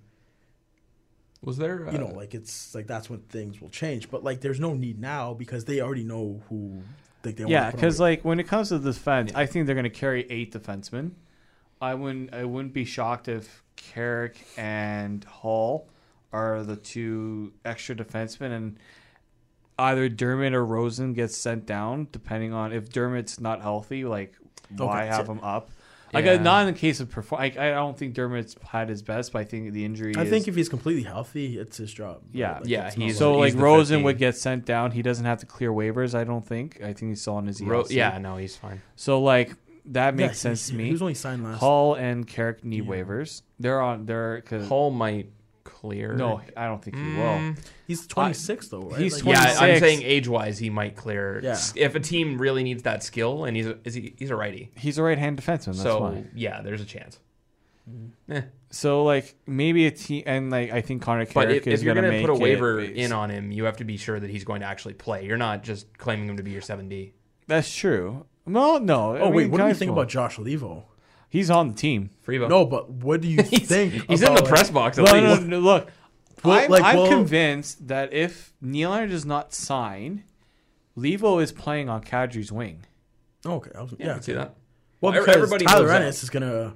Play on the top line. Everybody moves And up if- with Nylander out. And I think if Hyman is not ready to start the season and Nylander signs, Levo could play in that spot on Tavares' line. I feel like He's a good option to have. I think Levo hasn't been bad. I mean, I haven't really been looking at Levo because I've been looking at at Tavares. There's a lot of defensemen. other shiny things to look at other than Levo, unfortunately. But Levo is a guy I think he's doing. He lost. He came into camp in better shape. I think he really took his physical health into being in better also shape. he signed last year. Like he signed that extra 1 year, and people were like, he's mad. I would understand that he's frustrated. There was a lot of talk of Levo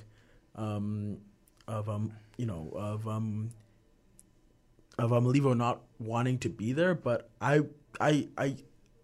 would bet that there was a discussion that was had, back when they signed him. I think it was in January or February or something like that. You can be part of your plan, or you can be part of the plans going forward. But I doubt that they just kept him up there. Yeah. Right. I think when you look at the roster, I think if people think Trevor Moore is going to make it over Levo, I don't think so. Trevor Moore is going to be a good top six forward with the Marlies this year. Yeah, and that's what he an should injury call up when it necessitates. I don't think he's not going to make. I think if it's not that he's not good enough. It's just you have there's guys you have to justify him making it over someone else. Exactly. He's not a bad player, but he's not that much ahead of the players that are available that have already played for the team. So let's talk about something now, because people will always say Jay Bouwmeester? No, cap room, this and that, blah blah blah. That thing that we just that we talked about with Trevor Moore, it applies to a lot of other of the Marlies guys that have maybe a higher ceiling, like the Janssens, the Kapanens, right? People stressed all summer about the cap room. Yeah.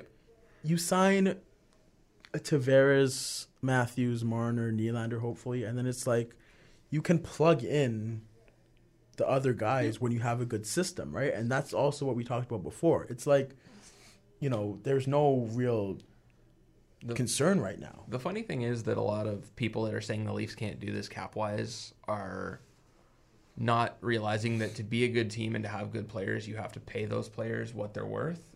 But not even that. You also have to have these players, the Trevor Moores of the world, and the Pierre Engvalls and the up-and-comers that will be on those cheap contracts that are going to be good Jeremy contributors. Bracco, Adam Brooks. Look at who the Penguins won the cup with, right? Yep. Jake Gensel and Connor Sheary made they burst on the scene. Didn't they have 50 goals combined? Something like that. Yeah, it's all about development, and if you develop well, which the early returns are, it shows they have. That's why the Blackhawks are in the position that they haven't developed. Yeah, it's no, they've traded away a lot of their picks. You can Same have your boat anchors, but then it's if those boat anchors are playing well, which fucking Seabrook isn't, you can have the boat anchors if they're playing well, and you have a good farm system. You just plug guys in, right? So, and that's why the Hawks, which I mean, you can't be mad if you're a Hawks fan because you have fucking 3 cups now, right?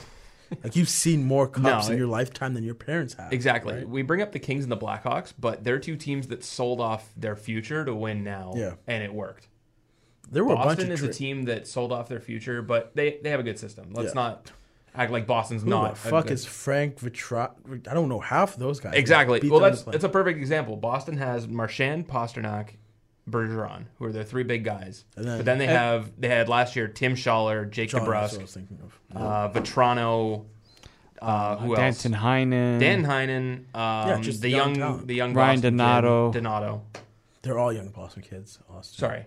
They're The one all young Donato was the one that was going to Harvard while he was at Boston. Harvard. Imagine going to Harvard and then playing hockey. In Boston.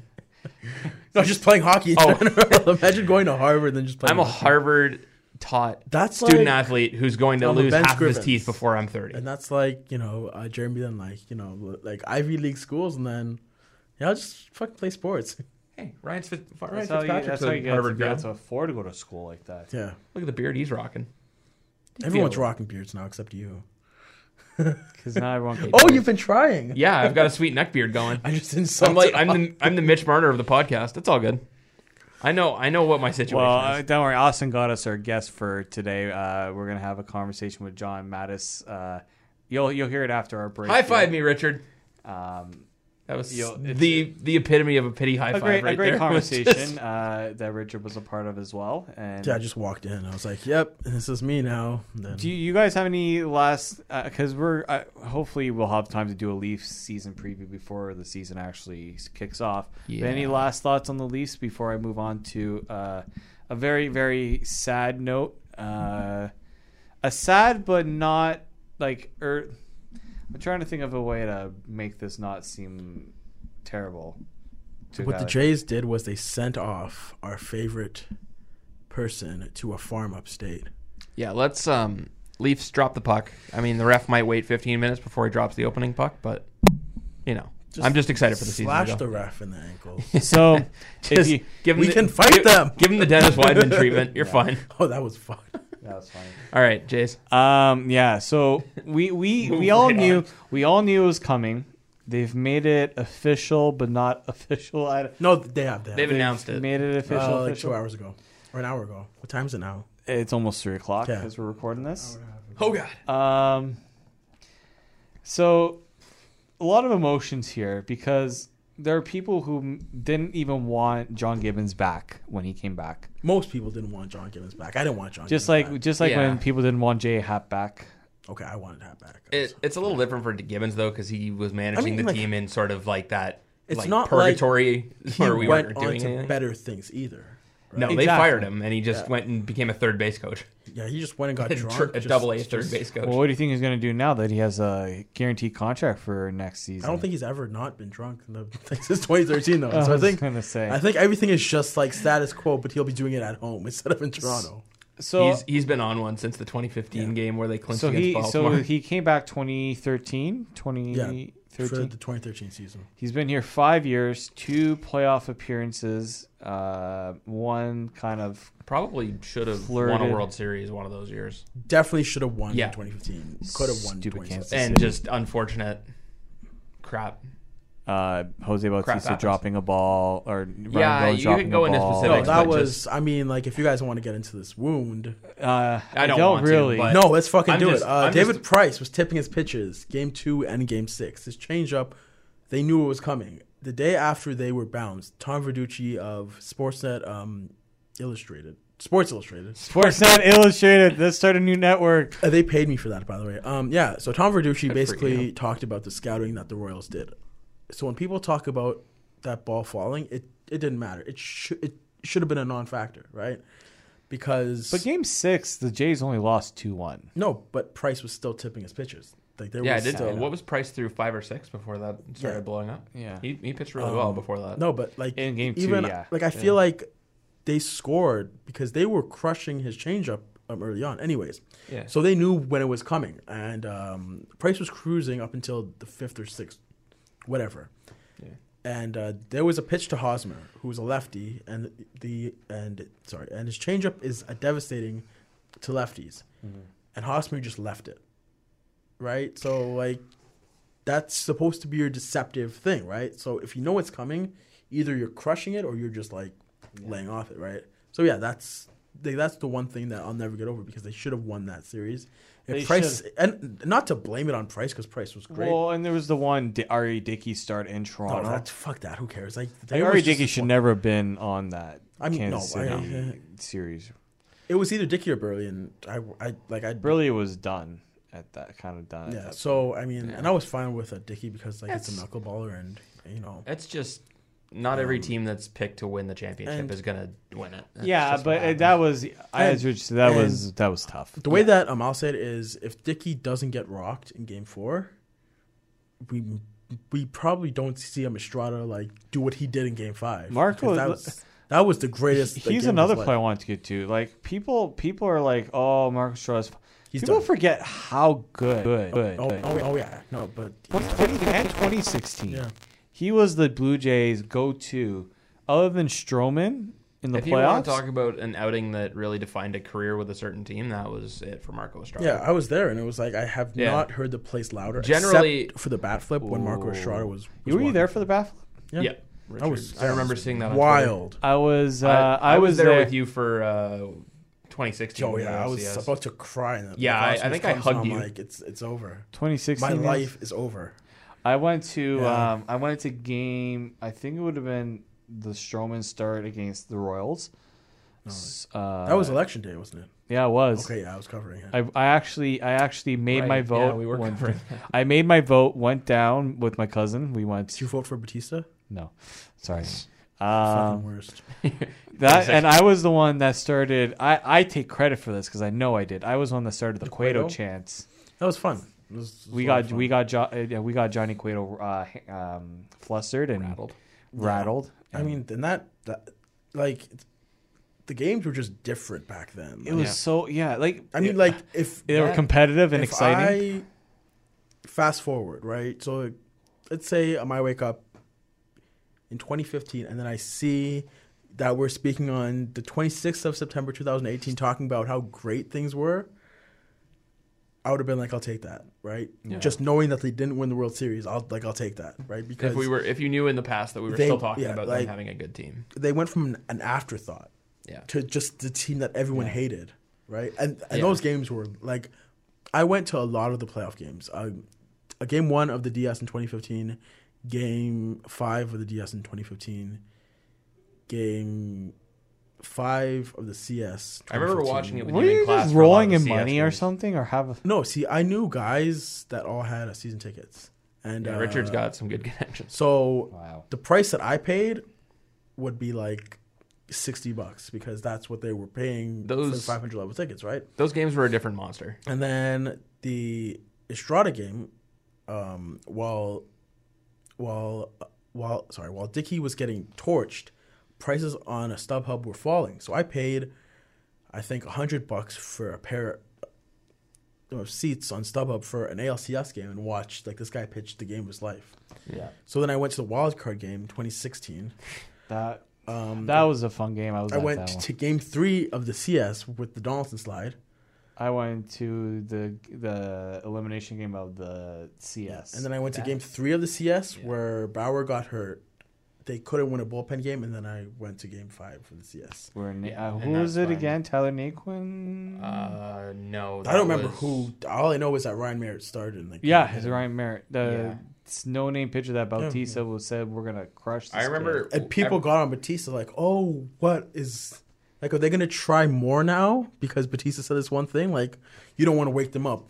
Like, were they not going to come and do their job in the playoffs? Like, the reason why Bautista was so good was that he spoke his mind. And even if you roasted him, he didn't care. Yeah. Right? Well, and, he'll flip his bat. Yeah. Like, I guarantee, if you tell Bautista, I'm going to flip your bat now, but we will throw at you next year, and you'll get punched in the face. He'll do it. Guarantee you he throws it farther, right? Like, it's like he's that kind of person. So, I mean, like, people were mad about that quote, but I was like, this is Bautista we're talking about. Like, are you new here? Yeah. Like, this guy would be fighting with umpires when they were, like, 20 games below 500, right? Yes. Like, he's the same guy. And it's like, he doesn't do it for anyone. He just does it for himself, right? Like And the common denominator is just how good of a job John Gibbons did in those 2 years to manage the different players coming in. Yeah. Like the big changes that he had to make. I mean, look, it makes it a lot easier when you get Troy Tulowitzki when he's not crap. David Price when he can actually pitch. Aaron Sanchez out of the bullpen. It wasn't even starting. Yeah. Sanchez, the setup man, was pretty People wanted to slept on. fire Gibbons when he brought in Price in relief, but if he didn't, that game would have gone away from them in other Texas. lefty that they had was Loop because Cecil was hurt. And it was like... Yeah. We actually... Somebody mentioned... I think Jeff Blair mentions if Brett Cecil was available... Oh, yeah.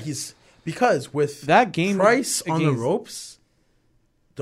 Again, the only other lefty you have is Loop. So, would you rather have Price not knowing that he was tipping his pitchers, or would you rather have Loop? I think that's probably the one thing Anthopoulos probably wanted to do and couldn't do. It was on such a stupid I and think Cecil, it picked off Napoli or something, and he hurt his foot or something. Yeah, it was in the rundown, right? He tore his calf. Yeah. Didn't he overstep on a pitch? He was doing a pickoff play. Yeah. Oh, he was chasing Napoli to second, he just tagged him, and then that was it. But and he knew right away. You have Cecil there in game 2. The Jays tie it up. Then the whole butterfly effect, blah blah blah. Right? Yeah. Maybe we don't see, maybe we don't see a Estrada do what he did, but the Jays are a much better team because he was great from May on, right? Well, as soon as he was announced in the starting rotation, he was good. I mean, Cecil. Oh, okay, yeah. Yeah, he was lights out. There was a game against. There was a reason why the Cardinals paid what they paid to get him. He's not pitching well this year, but he hasn't pitched well since joining the Cardinals, really. He had his moments last year where he was pretty decent. But you're as a bullpen guy. You don't pay for moments. You pay for consistency. No, you pay for moments. But you pay top. I want consistency. You pay top, but if you are a major league guy, you that's why you don't pay these bullpen guys top money, except if you're, let's say, a Kimbrel or a Chapman, because then you get the consistency because they've always done it, right? But I mean, he had his moments in Toronto as well, where it was bad luck. So with Gibbons leaving, who do you think gets? I don't have any clue. Oh, me. I'm the new manager. Tim Lieber. Okay. No. I don't think it's anyone within the organization. The very safe bet shouldn't be. is DeMarlo Hale. Yeah. But it should be Schneider. DeMarlo Hale's basically coached the team for half a season already. Okay, but do you think there should be a Latino presence? Yeah, of course. For sure. The top player coming in. But Schneider won with Fisher Cats. There's this whole youth movement, right? Yeah. You also talk to guys like Vlad and Bo and see, how do the players respond to him, right? I don't know if teams do that, but they should, especially with a younger team, right? Somebody brought up the name Carlos Beltran. Maybe. Somebody brought up the name Victor Martinez. I've also heard Omar Vizquel. None of that makes sense. No. And unless you're talking about internal I do prefer a guy who's worked with younger players. That's why. That's why. Just because he speaks Spanish, he shouldn't be a top candidate for the job. Want to promote someone within if there's not or Portuguese a candidate available, right? That doesn't it count. is Spanish. No, it's not. It's a messed up. It's sorry, I'm getting. Did you say it's a messed up? Yes, it's a messed. It's just a messed up. It's no good. Okay. I'm happy that you said that. Italian, it's a messed up. But the same.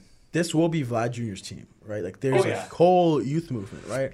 They made that sure when Donaldson was gone. Yeah. So if Schneider is your guy, and the players think that Schneider is the guy, right? And Schneider wants the job, right? Maybe he's next, but other than that, I don't know. That could be foolish. I think a new hitting coach would be valuable. But that's Jacoby the coach right now. Brooke Jacoby is the coach, but I heard on Baseball Central they're saying bring in a guy who's Spanish just because, and not just because he speaks Spanish, but he can communicate. Jose. He wants to play again. That's let him play and coach. What if you have Carlos Beltran as a hitting coach? I'd be. I see. He I don't speaks know Spanish how- and he can hit well. I don't know how I feel about that because fucking Gretzky couldn't coach. Yeah, right? but it's a different era, though. No, but, like, just Gretzky was because so you put- far removed. He was Like he started coaching the Coyotes late 2006. 2006. Yeah, He right on was the line. hired in 1999. I don't know enough about Beltran other than he was good at hitting. Yeah. Let's say Donaldson is 40. Then I would be like, Donaldson should be the next coach because we know what Donaldson does and how he thinks about the game. Because the way that he thinks is progressive, right? Like, it's very, like, He would also probably be the best, just the swaggiest coach in the league. And I mean, like, you need a guy that knows more than just his own But way of the hitting, reason why or I say his I own way brought of up thinking. Beltran's name is because he was on the Astros. Yep. He was a big part of that World see, Series team. Like, I don't really care that part much of it, about though. that. Like, it's like, if Beltran has the leadership, cool, that's fine. That's what I'm saying. If he knows how to work through his own swing, that's cool, right? But you have to have someone that can teach, right? Yeah. Like, if it's a guy that played and only knows how to do this thing and only knows, the mechanics of his swing, that's not really going to help the team, right? But that's what you get through the interview process. Yeah. You vent that out. But I do think I would say Pete Walker continues to be the pitching He's been coach. here forever. Yeah, I mean, I I don't think would it's say- his fault. Do you see DeMauro Hale staying as the bench Yeah. coach? What? I mean, see, things Would- like that. okay, now would are Leaper and Rivera still? I think you keep Leaper because he's good. infectious. He's he's a Is puppy. Louis I Rivera think getting a it lot of was- flack? Okay, so do you guys watch BoJack Horseman? no. So there's little bit. a character that's a dog, and Andrew Stoughton compared him to a puppy and used like a picture of the dog named Mr. Peanut Butter, right? And it was like, this is how Tim Leaper sees you when you get to first base, right? Like, he's just infectious. And again, I can't speak on guys like Leaper or Rivera or Hale because most of the work that they do is not during the game, right? Like, it's more of like, Yeah. batting practice, like those kind of coming thing. in right? early and working in right, the like- field or working on the base. But I mean, Yeah. Leaper is liked enough. Players respond to him. It looks like I don't think he's part of the problem. Whereas Gibbons is not the problem. No, but the see- roster is the problem. But it's Gibbons is different because he just doesn't want to be part of a rebuild, right? And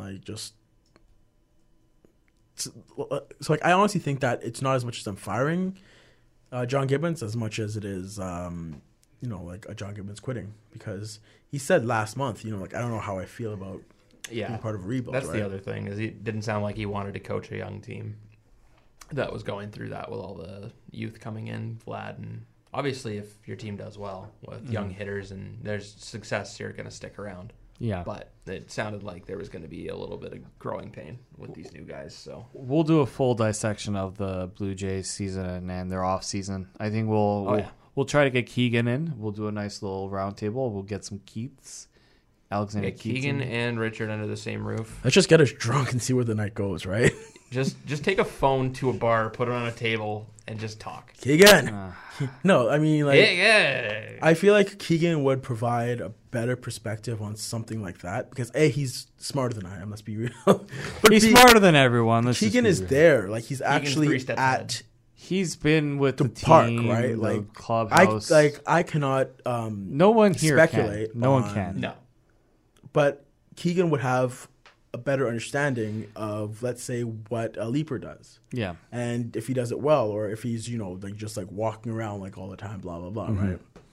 Whereas I'm just like, he's cool. Like, right? Whereas I want to keep a Leaper just because he's, super funny and like woke on Twitter, right? He's Exactly. just basically a meme. He's woke on, like, he's hella woke. Fuck.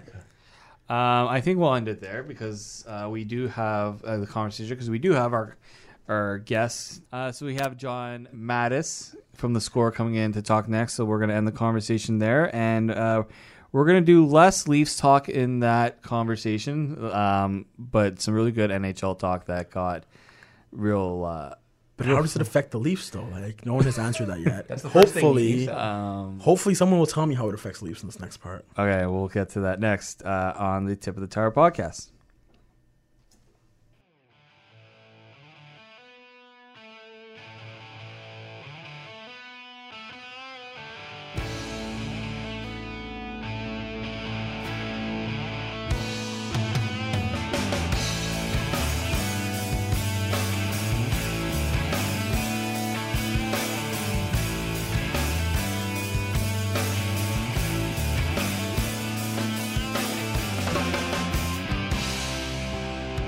All right, we want to welcome you back to the Tip of the Power podcast, and we've got some guests here today. First off, the return of Richard.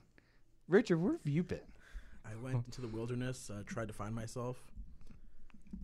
And yet your hair is shorter. Oh yeah. So like, So that doesn't really make sense to me. First thing he found when he got back to civilization was a barbershop. Yeah, no, so like I woke up this morning not knowing that I would make my return today, but it feels good. I ended up walking into the school, running into Richard, and just being like, "Okay, this is happening." Yeah, well, so I was just activated off the DL, I guess. Yeah, I'm ready to go. I'm in the best shape of my life. You're like the anti-Troy Tulowitzki. At least you come back, and we know. Plus like 50 pounds, but you know. Who's counting? Well, and usually, so people usually know we do this over Skype, but when we have a guest, and sorry, it wasn't you, Richard, that was the planned guest. Oh, no, like I just walked in. We usually come into He made the himself school. available. We bring out the bigger guns. I mean, it's not the studio we wanted, but we have John Matisz here from The Score, and it's not Matisz, people at the ranks calling him Matisz. It is John Matisz. He is a contributor, the staff, what would we say, the staff National Hockey Writer. National Hockey Writer for The Score. He's had...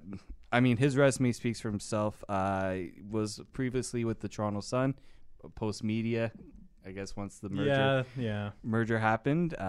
He's been covering hockey ever since 7 years, I guess. I started in London covering the London Knights and then ended up in Toronto about 5 years ago. So thanks for having me on, guys. Yeah, we really appreciate it. I want to know more about Richard. Can we sidetrack a bit? Okay. Why were you in the wilderness? What's going on? John's here, but this is just going to be a Richard podcast. It's September. It's late September. Do you want to see the leaves changing, or like what were you doing? So like I came back for like the actual Leafs. Oh no. When was the last time I was on here? Because I remember we were talking whenever it was when you started your new job. Your job. A job, just like a non-journalism job. And like I was busy all the time. Like I had no time to talk about sports.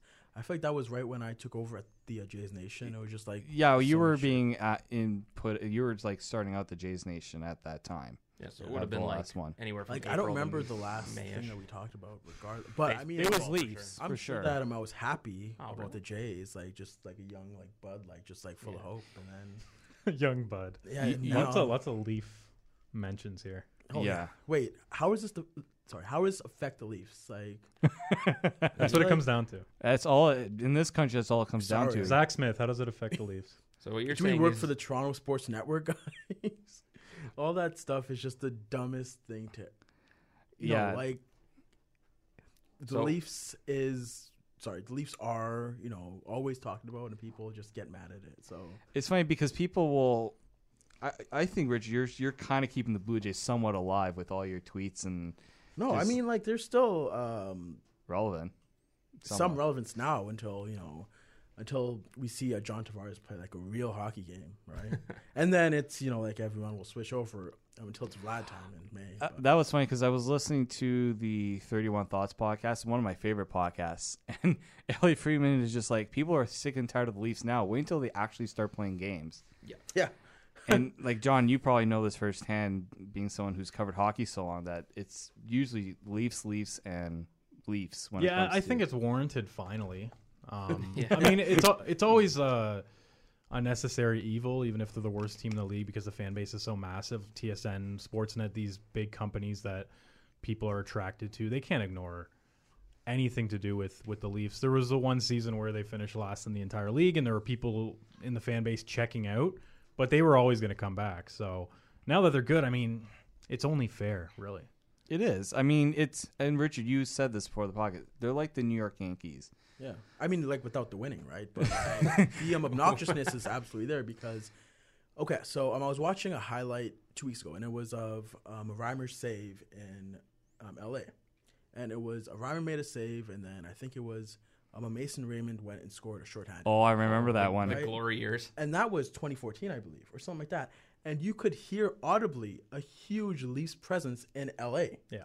We are the Yankees. And I say that as a fan but we are the Yankees fans just without the winning, right? Because no matter what you say, it will be clicked on, it will be talked about, Like, people are on Twitter arguing about, like, the... Fourth line center. No, like, not even that. Like, it's like, who should make the team, like, which Marlies, and, like, there are Marlies depth charts. Yeah, I've seen legitimate conversations about, like, whether Rasmus Sandin and Sean Durzi are going to make the Marlies or who's going to bounce them out. And, like, while that is relevant, it's also still September, right? Like, as a Dallas Cowboys fan. Oh, yeah, okay. So you're the worst. You're the worst. Hold on. We can all agree on this table. Wow. No, as long as you're not a Pats fan. We know that one also. Hold on. You brought it up. But the reason I bring this up is because people always argue, why are the Cowboys always on Sunday Night Football? Yeah. The biggest prime spot there is in the NFL schedule. It's money. It's money. Yeah. The Cowboys are the richest franchise in the league. Jerry Jones makes it that way. I hate Jerry Jones' guts. I'm not that type of Cowboys fan. But it's just the way that the economics of the sport works. I mean, I don't like the Cowboys, but I will still tune in to hate watch them, right? Like, people will watch That's Leafs. basically all of Western Canada with the Leafs. Like, people watch Leafs just to see the Leafs fail, right? Yeah. We live in an age of, like, going viral on Twitter. And Who were the happiest people when the Leafs lost in Game 7 to Boston last year? And Western Canada. When there are... Yeah. When or the there, rest of Canada, excuse me. Yeah. When, Just lump everyone in Sorry, there. I forgot about the East. We don't give credit to Ottawa and Montreal fans enough. When something is published about the Leafs, what was... Oh, yeah. So, should Matthews be the captain, blah, blah, blah. Oh, yeah. All the other fans will quote tweet it and send it to their followers, like, why do they think like we care? But then they share it even though they don't like it. Like, that's the effect the Leafs have on people that don't even like them. Yeah, and it goes both ways, right? When things are down in the dumps with the Leafs, like, let's say this season, they're not going to win 82 games. When they go on a 3-game losing streak, it's going to feel like the world's ending in Toronto, right? So it's sort of a balancing act, but I think finally the Toronto Maple Leafs are a legitimate NHL roster. So far as they're actually, I would put them in the top 5 in the league on paper.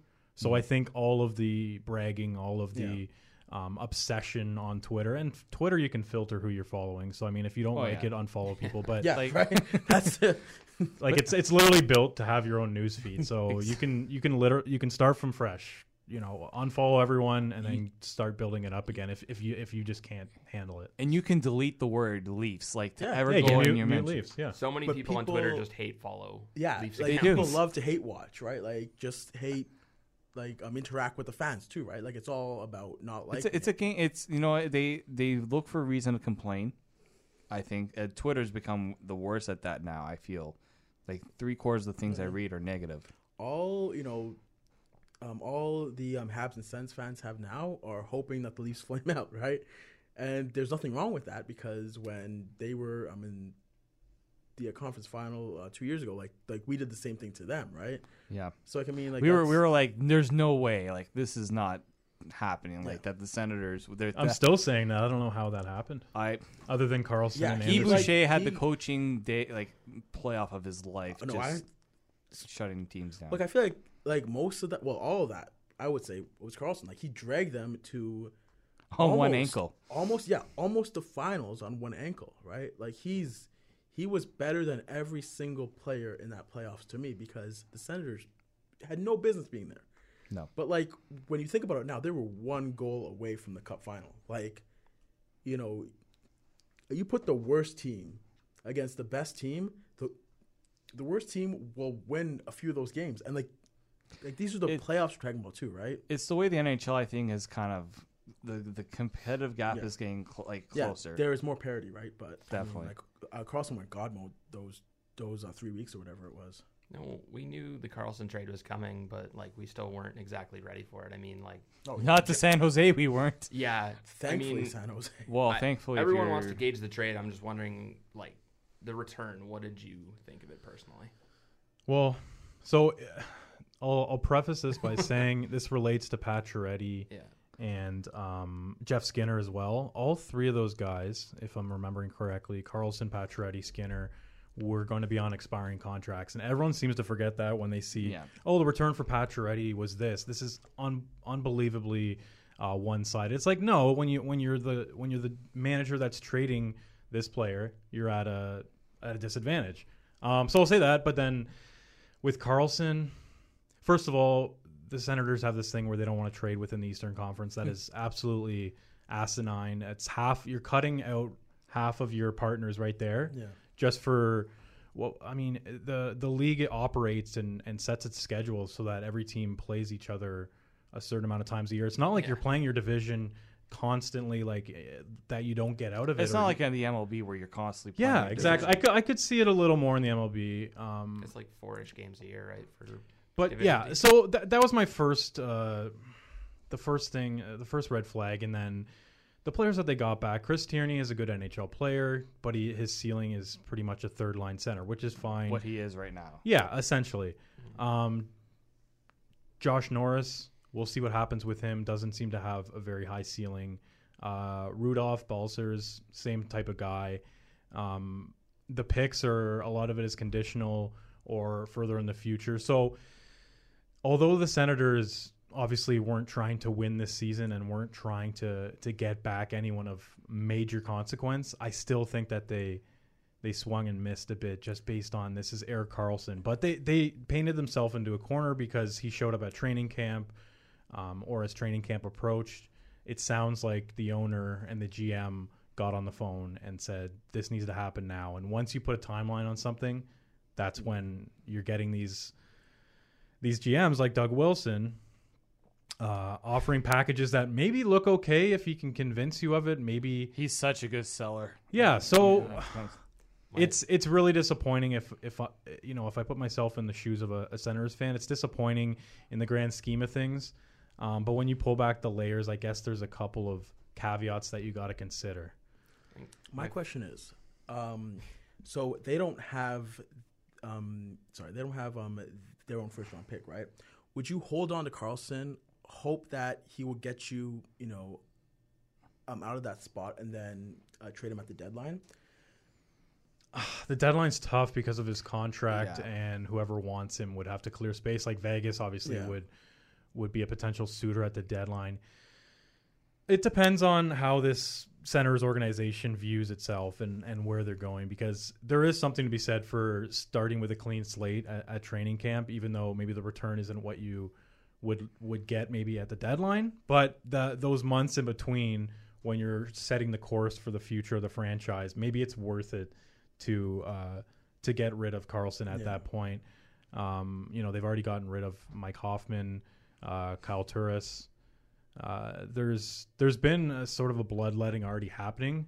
So I guess the sooner you rip all the Band-Aids off, the better, although they still have Mark Stone and Matt Duchene, who I think that they should get rid of sooner than later, because their stats are not going to look good based on who they're going to be playing with. So it's always tough, right? The deadline is... Sometimes players are rumored for 6 months and they don't get traded. Sometimes these trades come out of nowhere.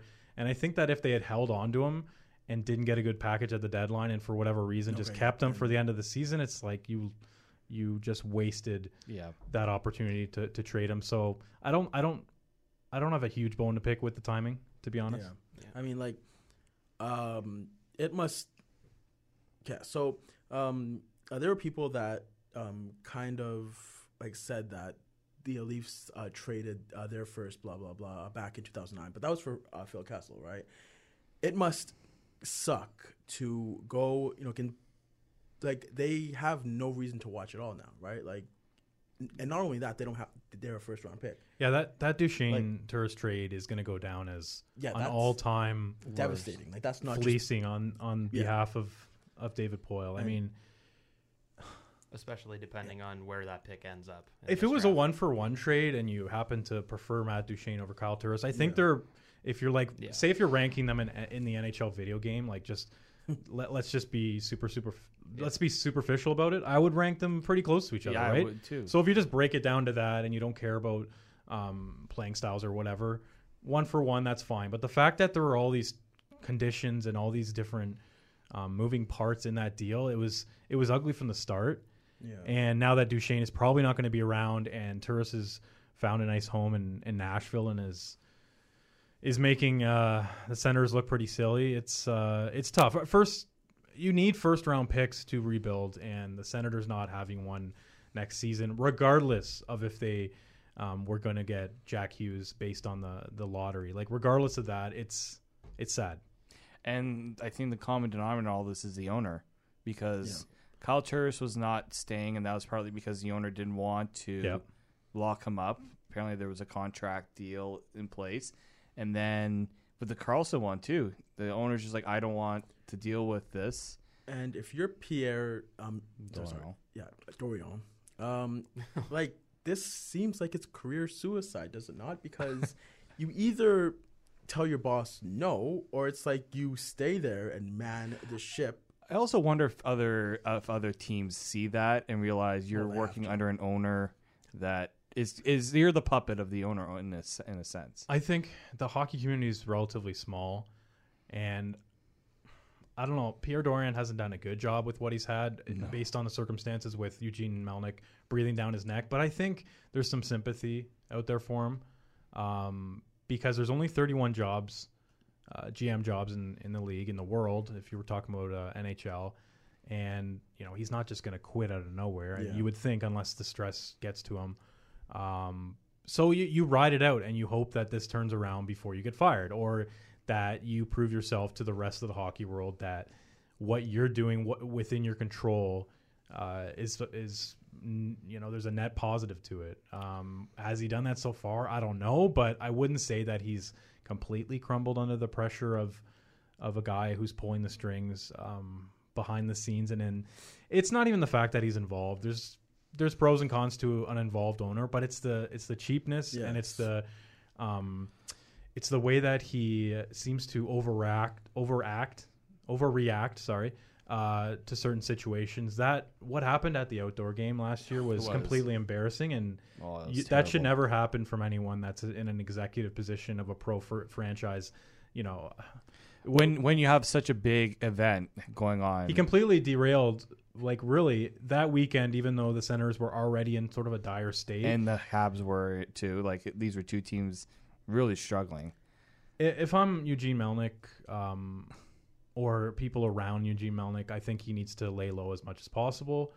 Sure, if you want to be involved in the hockey operations, that's fine. But the guy owns the team. But if you're going to own a hockey franchise, any sort of pro sports franchise, you got to loosen the purse strings a bit. Otherwise, you're playing with fire, and it's just going to be a vicious cycle. Yeah. Well, and we're seeing that kind of with in Carolina when the new owner was brought in and all the worries. And I feel like he's kind of done opposite of what people were expecting. They thought he was going to be fully hands-on.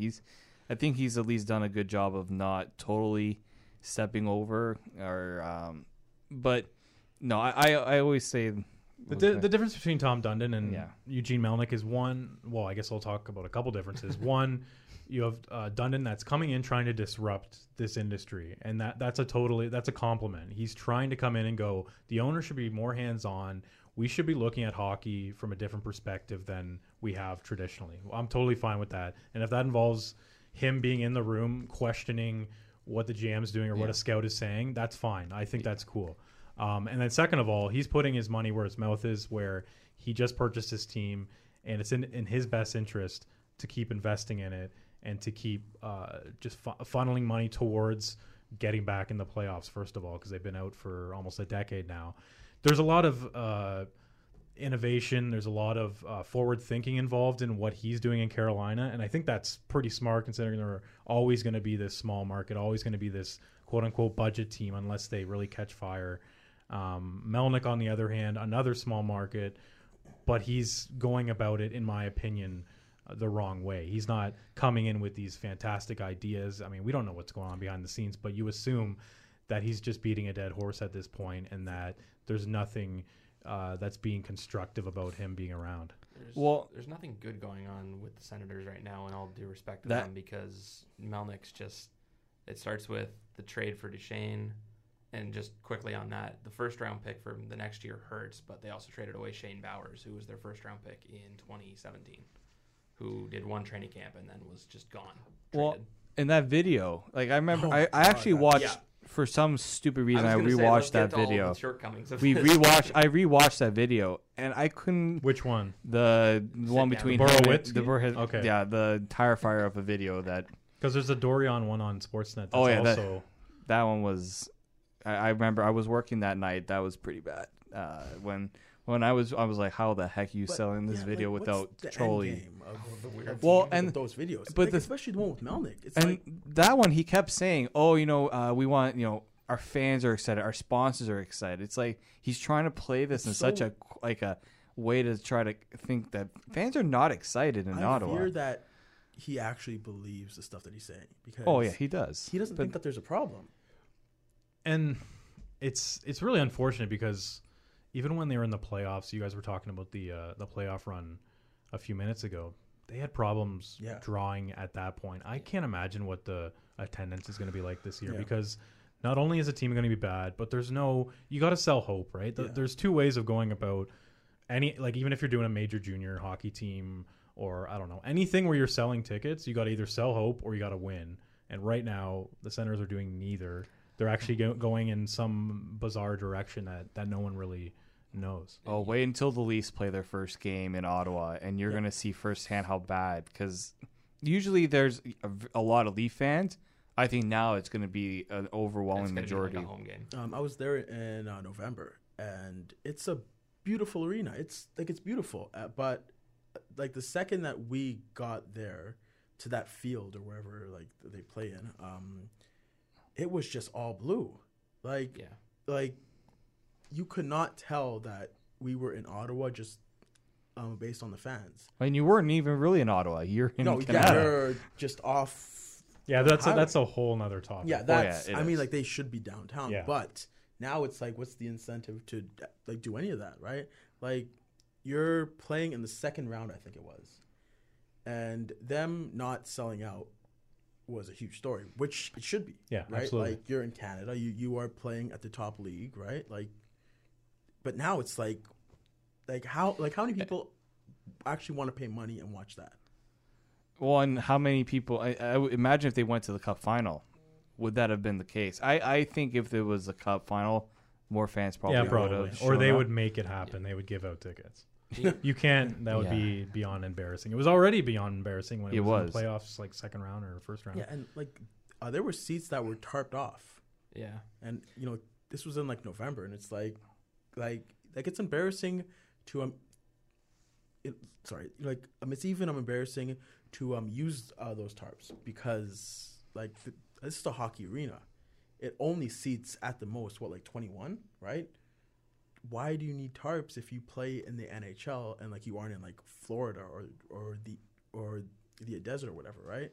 There is a problem with that entire franchise, not just the on ice, just everything. Tom Anselmi, who was with the Leafs, didn't even last. Oh yeah, he left. He left very quickly, mysteriously too. Yeah. That does not look good on your organization when somebody who's brought a lot of. I mean, he's a big reason why the Leafs, when they were bad, were still selling tickets. I think it also was the Leafs' history and the fan base itself and the corporate, the corporate money that's been put into it. Yeah, but people still watched, right? Even when you knew that the Leafs were intentionally being bad, right? People still watched, right? People. Well, I mean, you still had your large core followers, right? How there are a lot of Senators season ticket holders that I personally know that aren't the corporate ones that you see in Toronto that are completely turning their back on the team. And do you know how hard that is to be that bad as a franchise? Fans don't want to do that. Yeah, I would go as far to say that I don't know if there's a lower approval rating over the last 10 years in the local market for an NHL team. I'm trying to think even before. So I've been writing about hockey for 7 years. But before that, I sort of, was aware of the business side, and I'm trying to rack my brain. And if you went and surveyed every NHL team right now or every NHL team from the last 10 years, I don't know if we would find one that had a worse approval rating. Just if the average Sens fan has to be completely tuned out right now and are just like, wake me up when the nightmare is over. And I don't blame them. Like, this is your escape from like everything else, right? Like we watch sports to have fun, right? Like that's why I am how I am, right? Like it's fun to care about something, right? It doesn't look like the team cares about them, but there's also no reason to want to care, except for maybe I always look back at how Brian Murray was able to do as good of a job as he did with the same owner. It still baffles me. I mean, I think unfortunately with his health and him passing away, that put a big damper on it. But like what he was able to do in that time, he kept the Senators as a respected franchise. And then it kind of just all, with his health, it all went downhill. We knew about Melnick, but we didn't really know about Melnick, right? Like, when you are known as, the guy in charge, it's either very good or very bad, right? And the fact that he is a weekly story means that it's nothing short of a train wreck, right? Like, you can be involved, but it's either the best thing ever or the worst, right? Like I don't think that Jerry Jones has done a bad job because he built, a team that's talked about, that's relevant, even though they haven't really seen that on field success. But he still hasn't done a bad job. He's kept the Cowboys at a point where they're still a talked about team, and there's still respect in terms of they're bringing their fans are still showing up, the fans are still supporting the team. A lot of that also has to do with the experience, but I think and Jerry Jones I can bring into how he's trying to do it himself instead of he had Jimmy Johnson when they had those dynasty teams. I think when you look at what Toronto has done, when Tim Leiweke decided we needed to bring in a guy like Brendan Shanahan to run the Leafs rather than having, somebody like not a corporate executive hockey guy, a player who has the track record of knowing what it takes to win in the league, will do whatever it takes. Like a lot of people are talking about what Babcock has done, what Dubas has done, what Lamoriello has done. I always say that Shanahan is the architect. And Leiweke is a big reason why the Leafs are what they are right now. I don't know if you agree with that. I mean, things started turning around when Brendan Shanahan showed up, so I think you can connect the dot there pretty easily. And I just think it's a microcosm of what's going on in professional sports right now in terms of how you approach team building. Philadelphia 76ers, Houston Astros, Toronto Maple Leafs. These are all teams that bottomed out. These are all teams that, quote unquote, plan to lose for a little bit.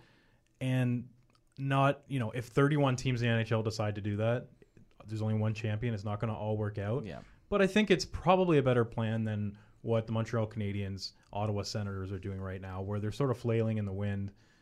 They have players leaving left, right, and center. And they're not able to just strip it down. Like that's what Brendan Shanahan has done. He's gotten rid of, I remember I don't know how many scouts he let go, but when he got in one of his first things, and who knows what was the main reasoning, but he wanted fresh minds, fresh body. He went out and found Kyle Dubas, the up and coming executive in the entire hockey universe at that time, and said, "Well, I'm going to give you a fairly big responsibility, and you're going to evolve, and I'm going to watch you, and I'm going to give you control over certain things." And sort of, he took him under his wing, and then obviously the clout of the Toronto Maple Leafs brand helps a lot with getting Lou Lamoriello, Mike Babcock, but it all comes down to Shanahan having a vision or having the wherewithal from MLSE as well to take it slow and to pitch these big names on the process and on winning not just one championship but multiple championships. And that's what they're projecting out to be at some point. Is it going to be this year, next year, 2 years from now? I don't know. But on paper, I don't know if you would want any other team, maybe the Winnipeg Jets. You could argue Tampa Bay Lightning, but the way that it's gone from pre-Shanahan to post-Shanahan, it's gone a completely different direction. So I think you're onto something. Yeah. I don't think he probably gets the amount of credit that he deserves.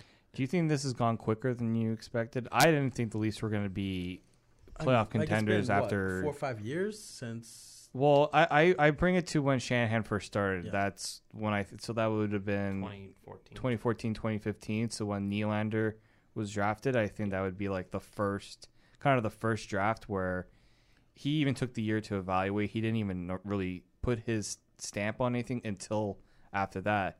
But in 3 years, we're now talking about this team as a potential cup contender. And I feel like what they've done has ruined, the fans' expectations of the Jays, right? Because people expect a quick build. The Jays have a great farm system, right? They went from an old team in 2015 and 2016 to a mediocre to bad team. I still think that they could have been decent this year, but everyone got hurt, blah, blah, blah.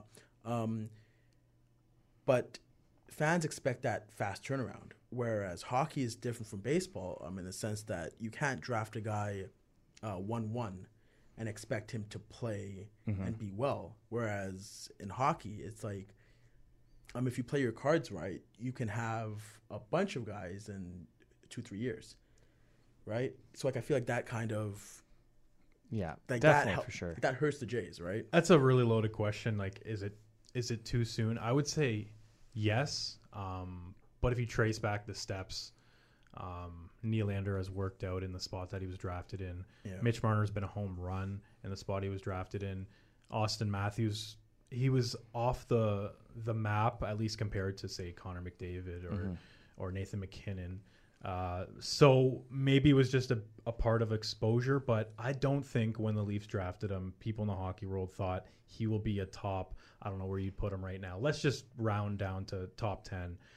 Be a top 10 player in the National Hockey League by this point. So they're hitting on these high-end picks. One thing that Kyle Dubas, and I don't know if this came from him or if this came from Brendan Shanahan or elsewhere, but one major approach that he's had is that he's turned the Leafs minor league teams into something closer to what's going on in baseball, where there's farm system. A farm system where they now care about the ECHL team. It's not a gong show, and a lot of this comes back to the resources that the Leafs have. They can pump in money to an operation that makes no money, but the ECHL team is well run, very good coaching, good managing. The AHL team is second to none in terms of their resources. And that's it all works in concert, right? They draft the right players. They have a massive development team. They have a farm system that cares about each player's steps through the ranks. They'll let go of guys that just aren't working out. They've sort of I guess hit a tipping point with their Marlies development, where a lot of the guys that are going to become impact NHLers are pretty much on the team now. But now they have a couple pieces where they might not need, Jeremy Bracco, but he could maybe fetch some sort of pick, and it's no sweat off their back, right? So I think they've taken the approach of when you draft a player, don't just give up on him, and don't bury him in the ECHL and go, okay, prove to us what you can do. It's more, hands-on, and like I said, it comes down to resources. I actually, when the Leafs hired Haley Wickenheiser and a handful of other people in the summer, I looked at their hockey operations page, and it is outrageously big compared to, say, the Carolina Hurricanes. Even just I counted just amateur scouts, and that's just an arm of the operation. And I think they had around 23. Wow. And Carolina had 6. So, that's not even fair, right? So. No. There's a lot working there, but at the end of the day, there needs to be smart people making smart decisions, and I think that that the Leafs have done that for the most part. And, Mike Babcock's part of that. Kyle Dubas is part of that. Lou Lamoriello was part of that. Brandon Pridham is part of that. Like you go up and down their staff directory, and there's input there, and from legends of the game that are senior advisors, who knows what they're actually putting in. But if they're sitting on a meeting and have one thing to say and it resonates with the GM, then all of a sudden that brings value. So I would say it's about a year early in terms of like where they're at and their potential this season to when they started this whole thing. That was a very long way of saying, yes, it is early. No, but yeah, like that was, a great explanation. I don't want to get into John Tavares talk because that's been... Wait, who? No. Don't worry about it. And John's got it. We don't want... And John's... typical Leafs fans always thinking that everyone wants to come here. Had enough of you guys. Obviously, Tavares was the big fish, but arguably the second biggest signing the second biggest appointment would have been Dubas to the GM spot. You're a guy that started in London, you said. Obviously spent a little bit of time around Mark Hunter. And that was sort of a weird situation with Lamoriello sort of leaving, not exactly with his own accord wanting to go, but and then Dubas and Hunter sort of being up in the air as to who would be the GM. And then Hunter goes back to the CHL, and sort of surprise move, just considering that maybe he would get an NHL job, maybe not. What are your thoughts on that whole situation, how it panned out? Well, I think the Leafs made the right choice because they have this guy that they've been grooming, who's been in the organization longer, who has, I don't know, it's hard to peg ceilings on people who work in hockey ops, but, and that's no discredit to Mark Hunter and his potential and what he brings to the table. But I think Kyle Dubas has been identified as a forward thinker and someone who, at this point in his career, has it figured out to a very high level, and that there's a lot more there, and we just don't know what that means actually on, in real life. Whereas Mark Hunter, while always touted as the hardest working man in hockey, as a super scout, shouldn't be forgotten about as a guy who can actually lead an organization. The London Knights are probably, honestly, they're probably pretty close to like the way an AHL team works. They're going to based on their attendance. Yeah, based on their attendance, their ability to recharge and field a competitive team. Their facilities are fantastic. They have 9,000 people watching their games, and I'm not even saying like once a year. It's every single home game. They bring a lot to the table, and they care a lot about their players and their development. Like players that are going to the London Knights organization basically have an NHL caliber coach in Dale Hunter, an NHL caliber general manager in Mark Hunter, and Rob Simpson, the guy who he pushed down the depth chart after coming back, he's going to be in the NHL at some point. He's now the associate GM. But with Hunter, I just think that I thought it made the most sense for me that he went back to junior hockey, because he's been an assistant GM. He's been the head of scouting for a National Hockey League team, and it was the Toronto Maple Leafs of all teams. He has nothing to prove. There are teams lining up to hire him in some capacity, and it probably makes sense from his perspective to not get into a situation with an organization that doesn't, excuse my French, doesn't have their shit together, and instead go back and he owns a franchise. He can do whatever he wants in London. He can refresh, recharge, and he is so highly respected within the scouting ranks and elsewhere that the opportunities will come. So I didn't think it was him demoting himself. I think there was only one job to have in Toronto, and then when that didn't happen, given the timing, the middle of the summer, and just how teams were handling their internal management situation, it sounds like that there wasn't much out there that would be fulfilling to him. Two final questions for you. One, who's your Stanley Cup pick? And two, as someone who covers the league nationally, you look at all the national stories, is there something that's not getting a lot of attention right now that I feel like it should be? And also, how does it affect the Leafs? Of course. Okay, first question. My cup pick? Your cup pick. I would say the Winnipeg Jets. I think right now how I'm tiering the NHL's 31 teams is there's 3 teams at the top. It's Nashville, Winnipeg, and Tampa Bay, and then there's a small step down to Toronto and I think San Jose. I don't know where to put San Jose after the Karlsson trade because I wasn't particularly high on them before that, but we're talking about Karlsson here, so I'll put them in that group of 5, the top 5 teams. But I think Winnipeg wins out there just based on their mix of young and old is really unparalleled across the league. Guys that you assume, unless something dramatic happens, will take another step in their development. Kyle Connor, Josh Morrissey, Jacob Trouba, Nikolai Ehlers, Patrick Laine, and they're mixed in like super well, whether it is on a line with a vet or just in a dressing room with a vet like Blake Wheeler, Brian Little, Dustin Byfuglien. Like, I just think when you look at their roster, there's room to grow, and then there's guys that have already maybe hit their peak, but that aren't aging out. They're sort of in that sweet spot. And then Connor Hellebuyck, we assume, is going to be back in Vezina caliber form. So Winnipeg is pretty ironclad to me as my pick, although I will say Tampa is right there. Mm-hmm. And if they met in the final, that would make the most sense to me. But as we know, the NHL playoff format doesn't make any sense. No. So there's that, and then something that's not being talked about. Let me think here. Do you guys have any ideas while I think?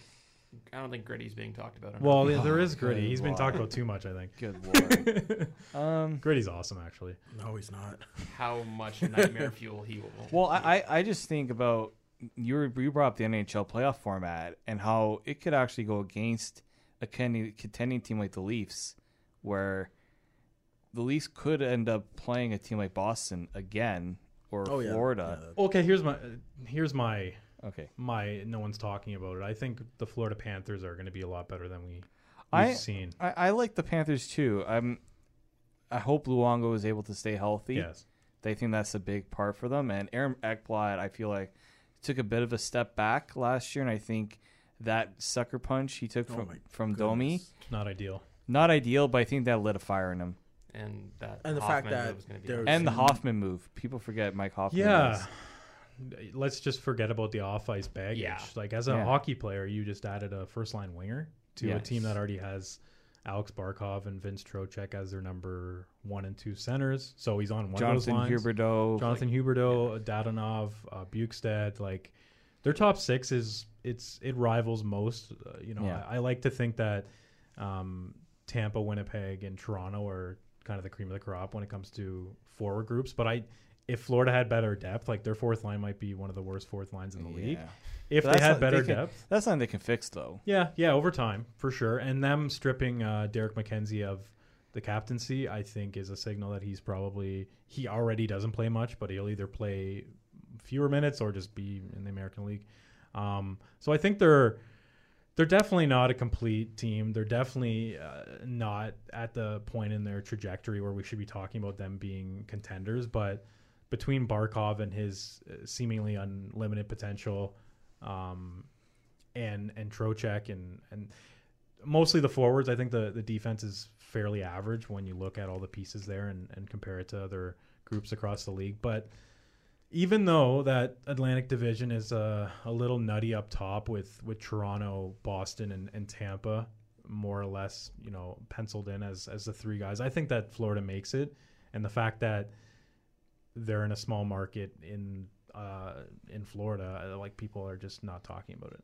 Yeah, I think that's a good point. I think Ollie Freeman also made that same point. If there want thoughts, you guys, great minds think alike, I guess. Sure.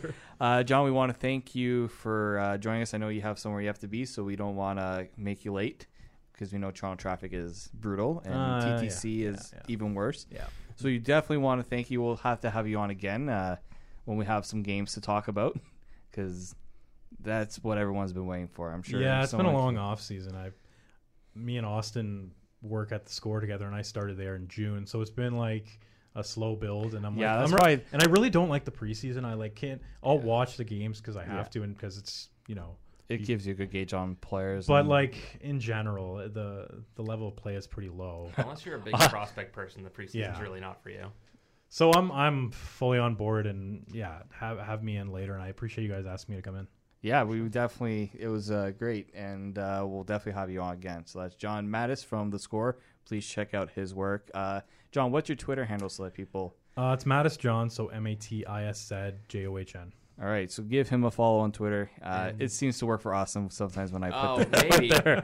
You also just had, before we go, you had the stat article just dropped. Yeah, I just wrote about next year, the NHL, and this is all a bit of it's in a gray area a bit. We like to give people a plug before. Yeah, that's fair. Before we came on here, it just got published. It's a story about player and puck tracking. It's been discussed for about 5 years now, but it sounds like next year it's finally going to be implemented, and the technology is still being tested. But long story short, I think our insights into the game are going to improve greatly, and I think that in general it's going to be more entertaining, and there's going to be more to dig through once we get our hands on this tracking data. And whether you're a fan or media member or someone in hockey operations, I think there's going to be some light bulb moments where maybe, like, one of the things that I brought up in the story is like, so Zach Hyman is seen as, the perfect third wheel on a line with Nylander, Matthews, or Tavares and Marner. And he very well could be, but we don't have the statistics about his puck retrievals. Well, we might have that next year. So maybe it'll show that he's just league average. He's just, he's like any other third wheel, or maybe he is actually fantastic at what we think he's fantastic at. So I think that that's just a minor example, but I just think that we're going to enter this sort of new era of data, and that it'll be a huge benefit to everyone. Wow, I will definitely check that one out. That sounds... I got to give it a read before it went up yesterday. I've heard about they were doing that at the All-Star game. But yeah, I guess they've tested it out at 2 All-Star games, the World Cup of Hockey, and we've seen, Sportsnet did a little thing about McDavid's speed last year. I think it was actually opening night where he scored 3 goals and just shot out of a cannon down the right side against the Flames. And like, it's been sort of on the periphery in terms of our exposure, but by all accounts, it seems like next year we'll actually be exposed to more. So it's one of those preseason stories where a lot of people probably don't know what's coming, and I wanted to at least preview that a little bit. That sounds very great. We'll definitely I will make sure I'll put the link in that in our description and everything, so people do get a chance to look at it. So thank you very much for that one, John. Hey, thanks, guys. Thank you. And we want to thank John Matisz for joining us on the podcast today. Remember, if you want to subscribe, you can always find us on iTunes and on Google Play, Tip of the Tower. Check out all of our stuff on Twitter and Facebook, and head over to tipofthetower.com for the latest Toronto sports.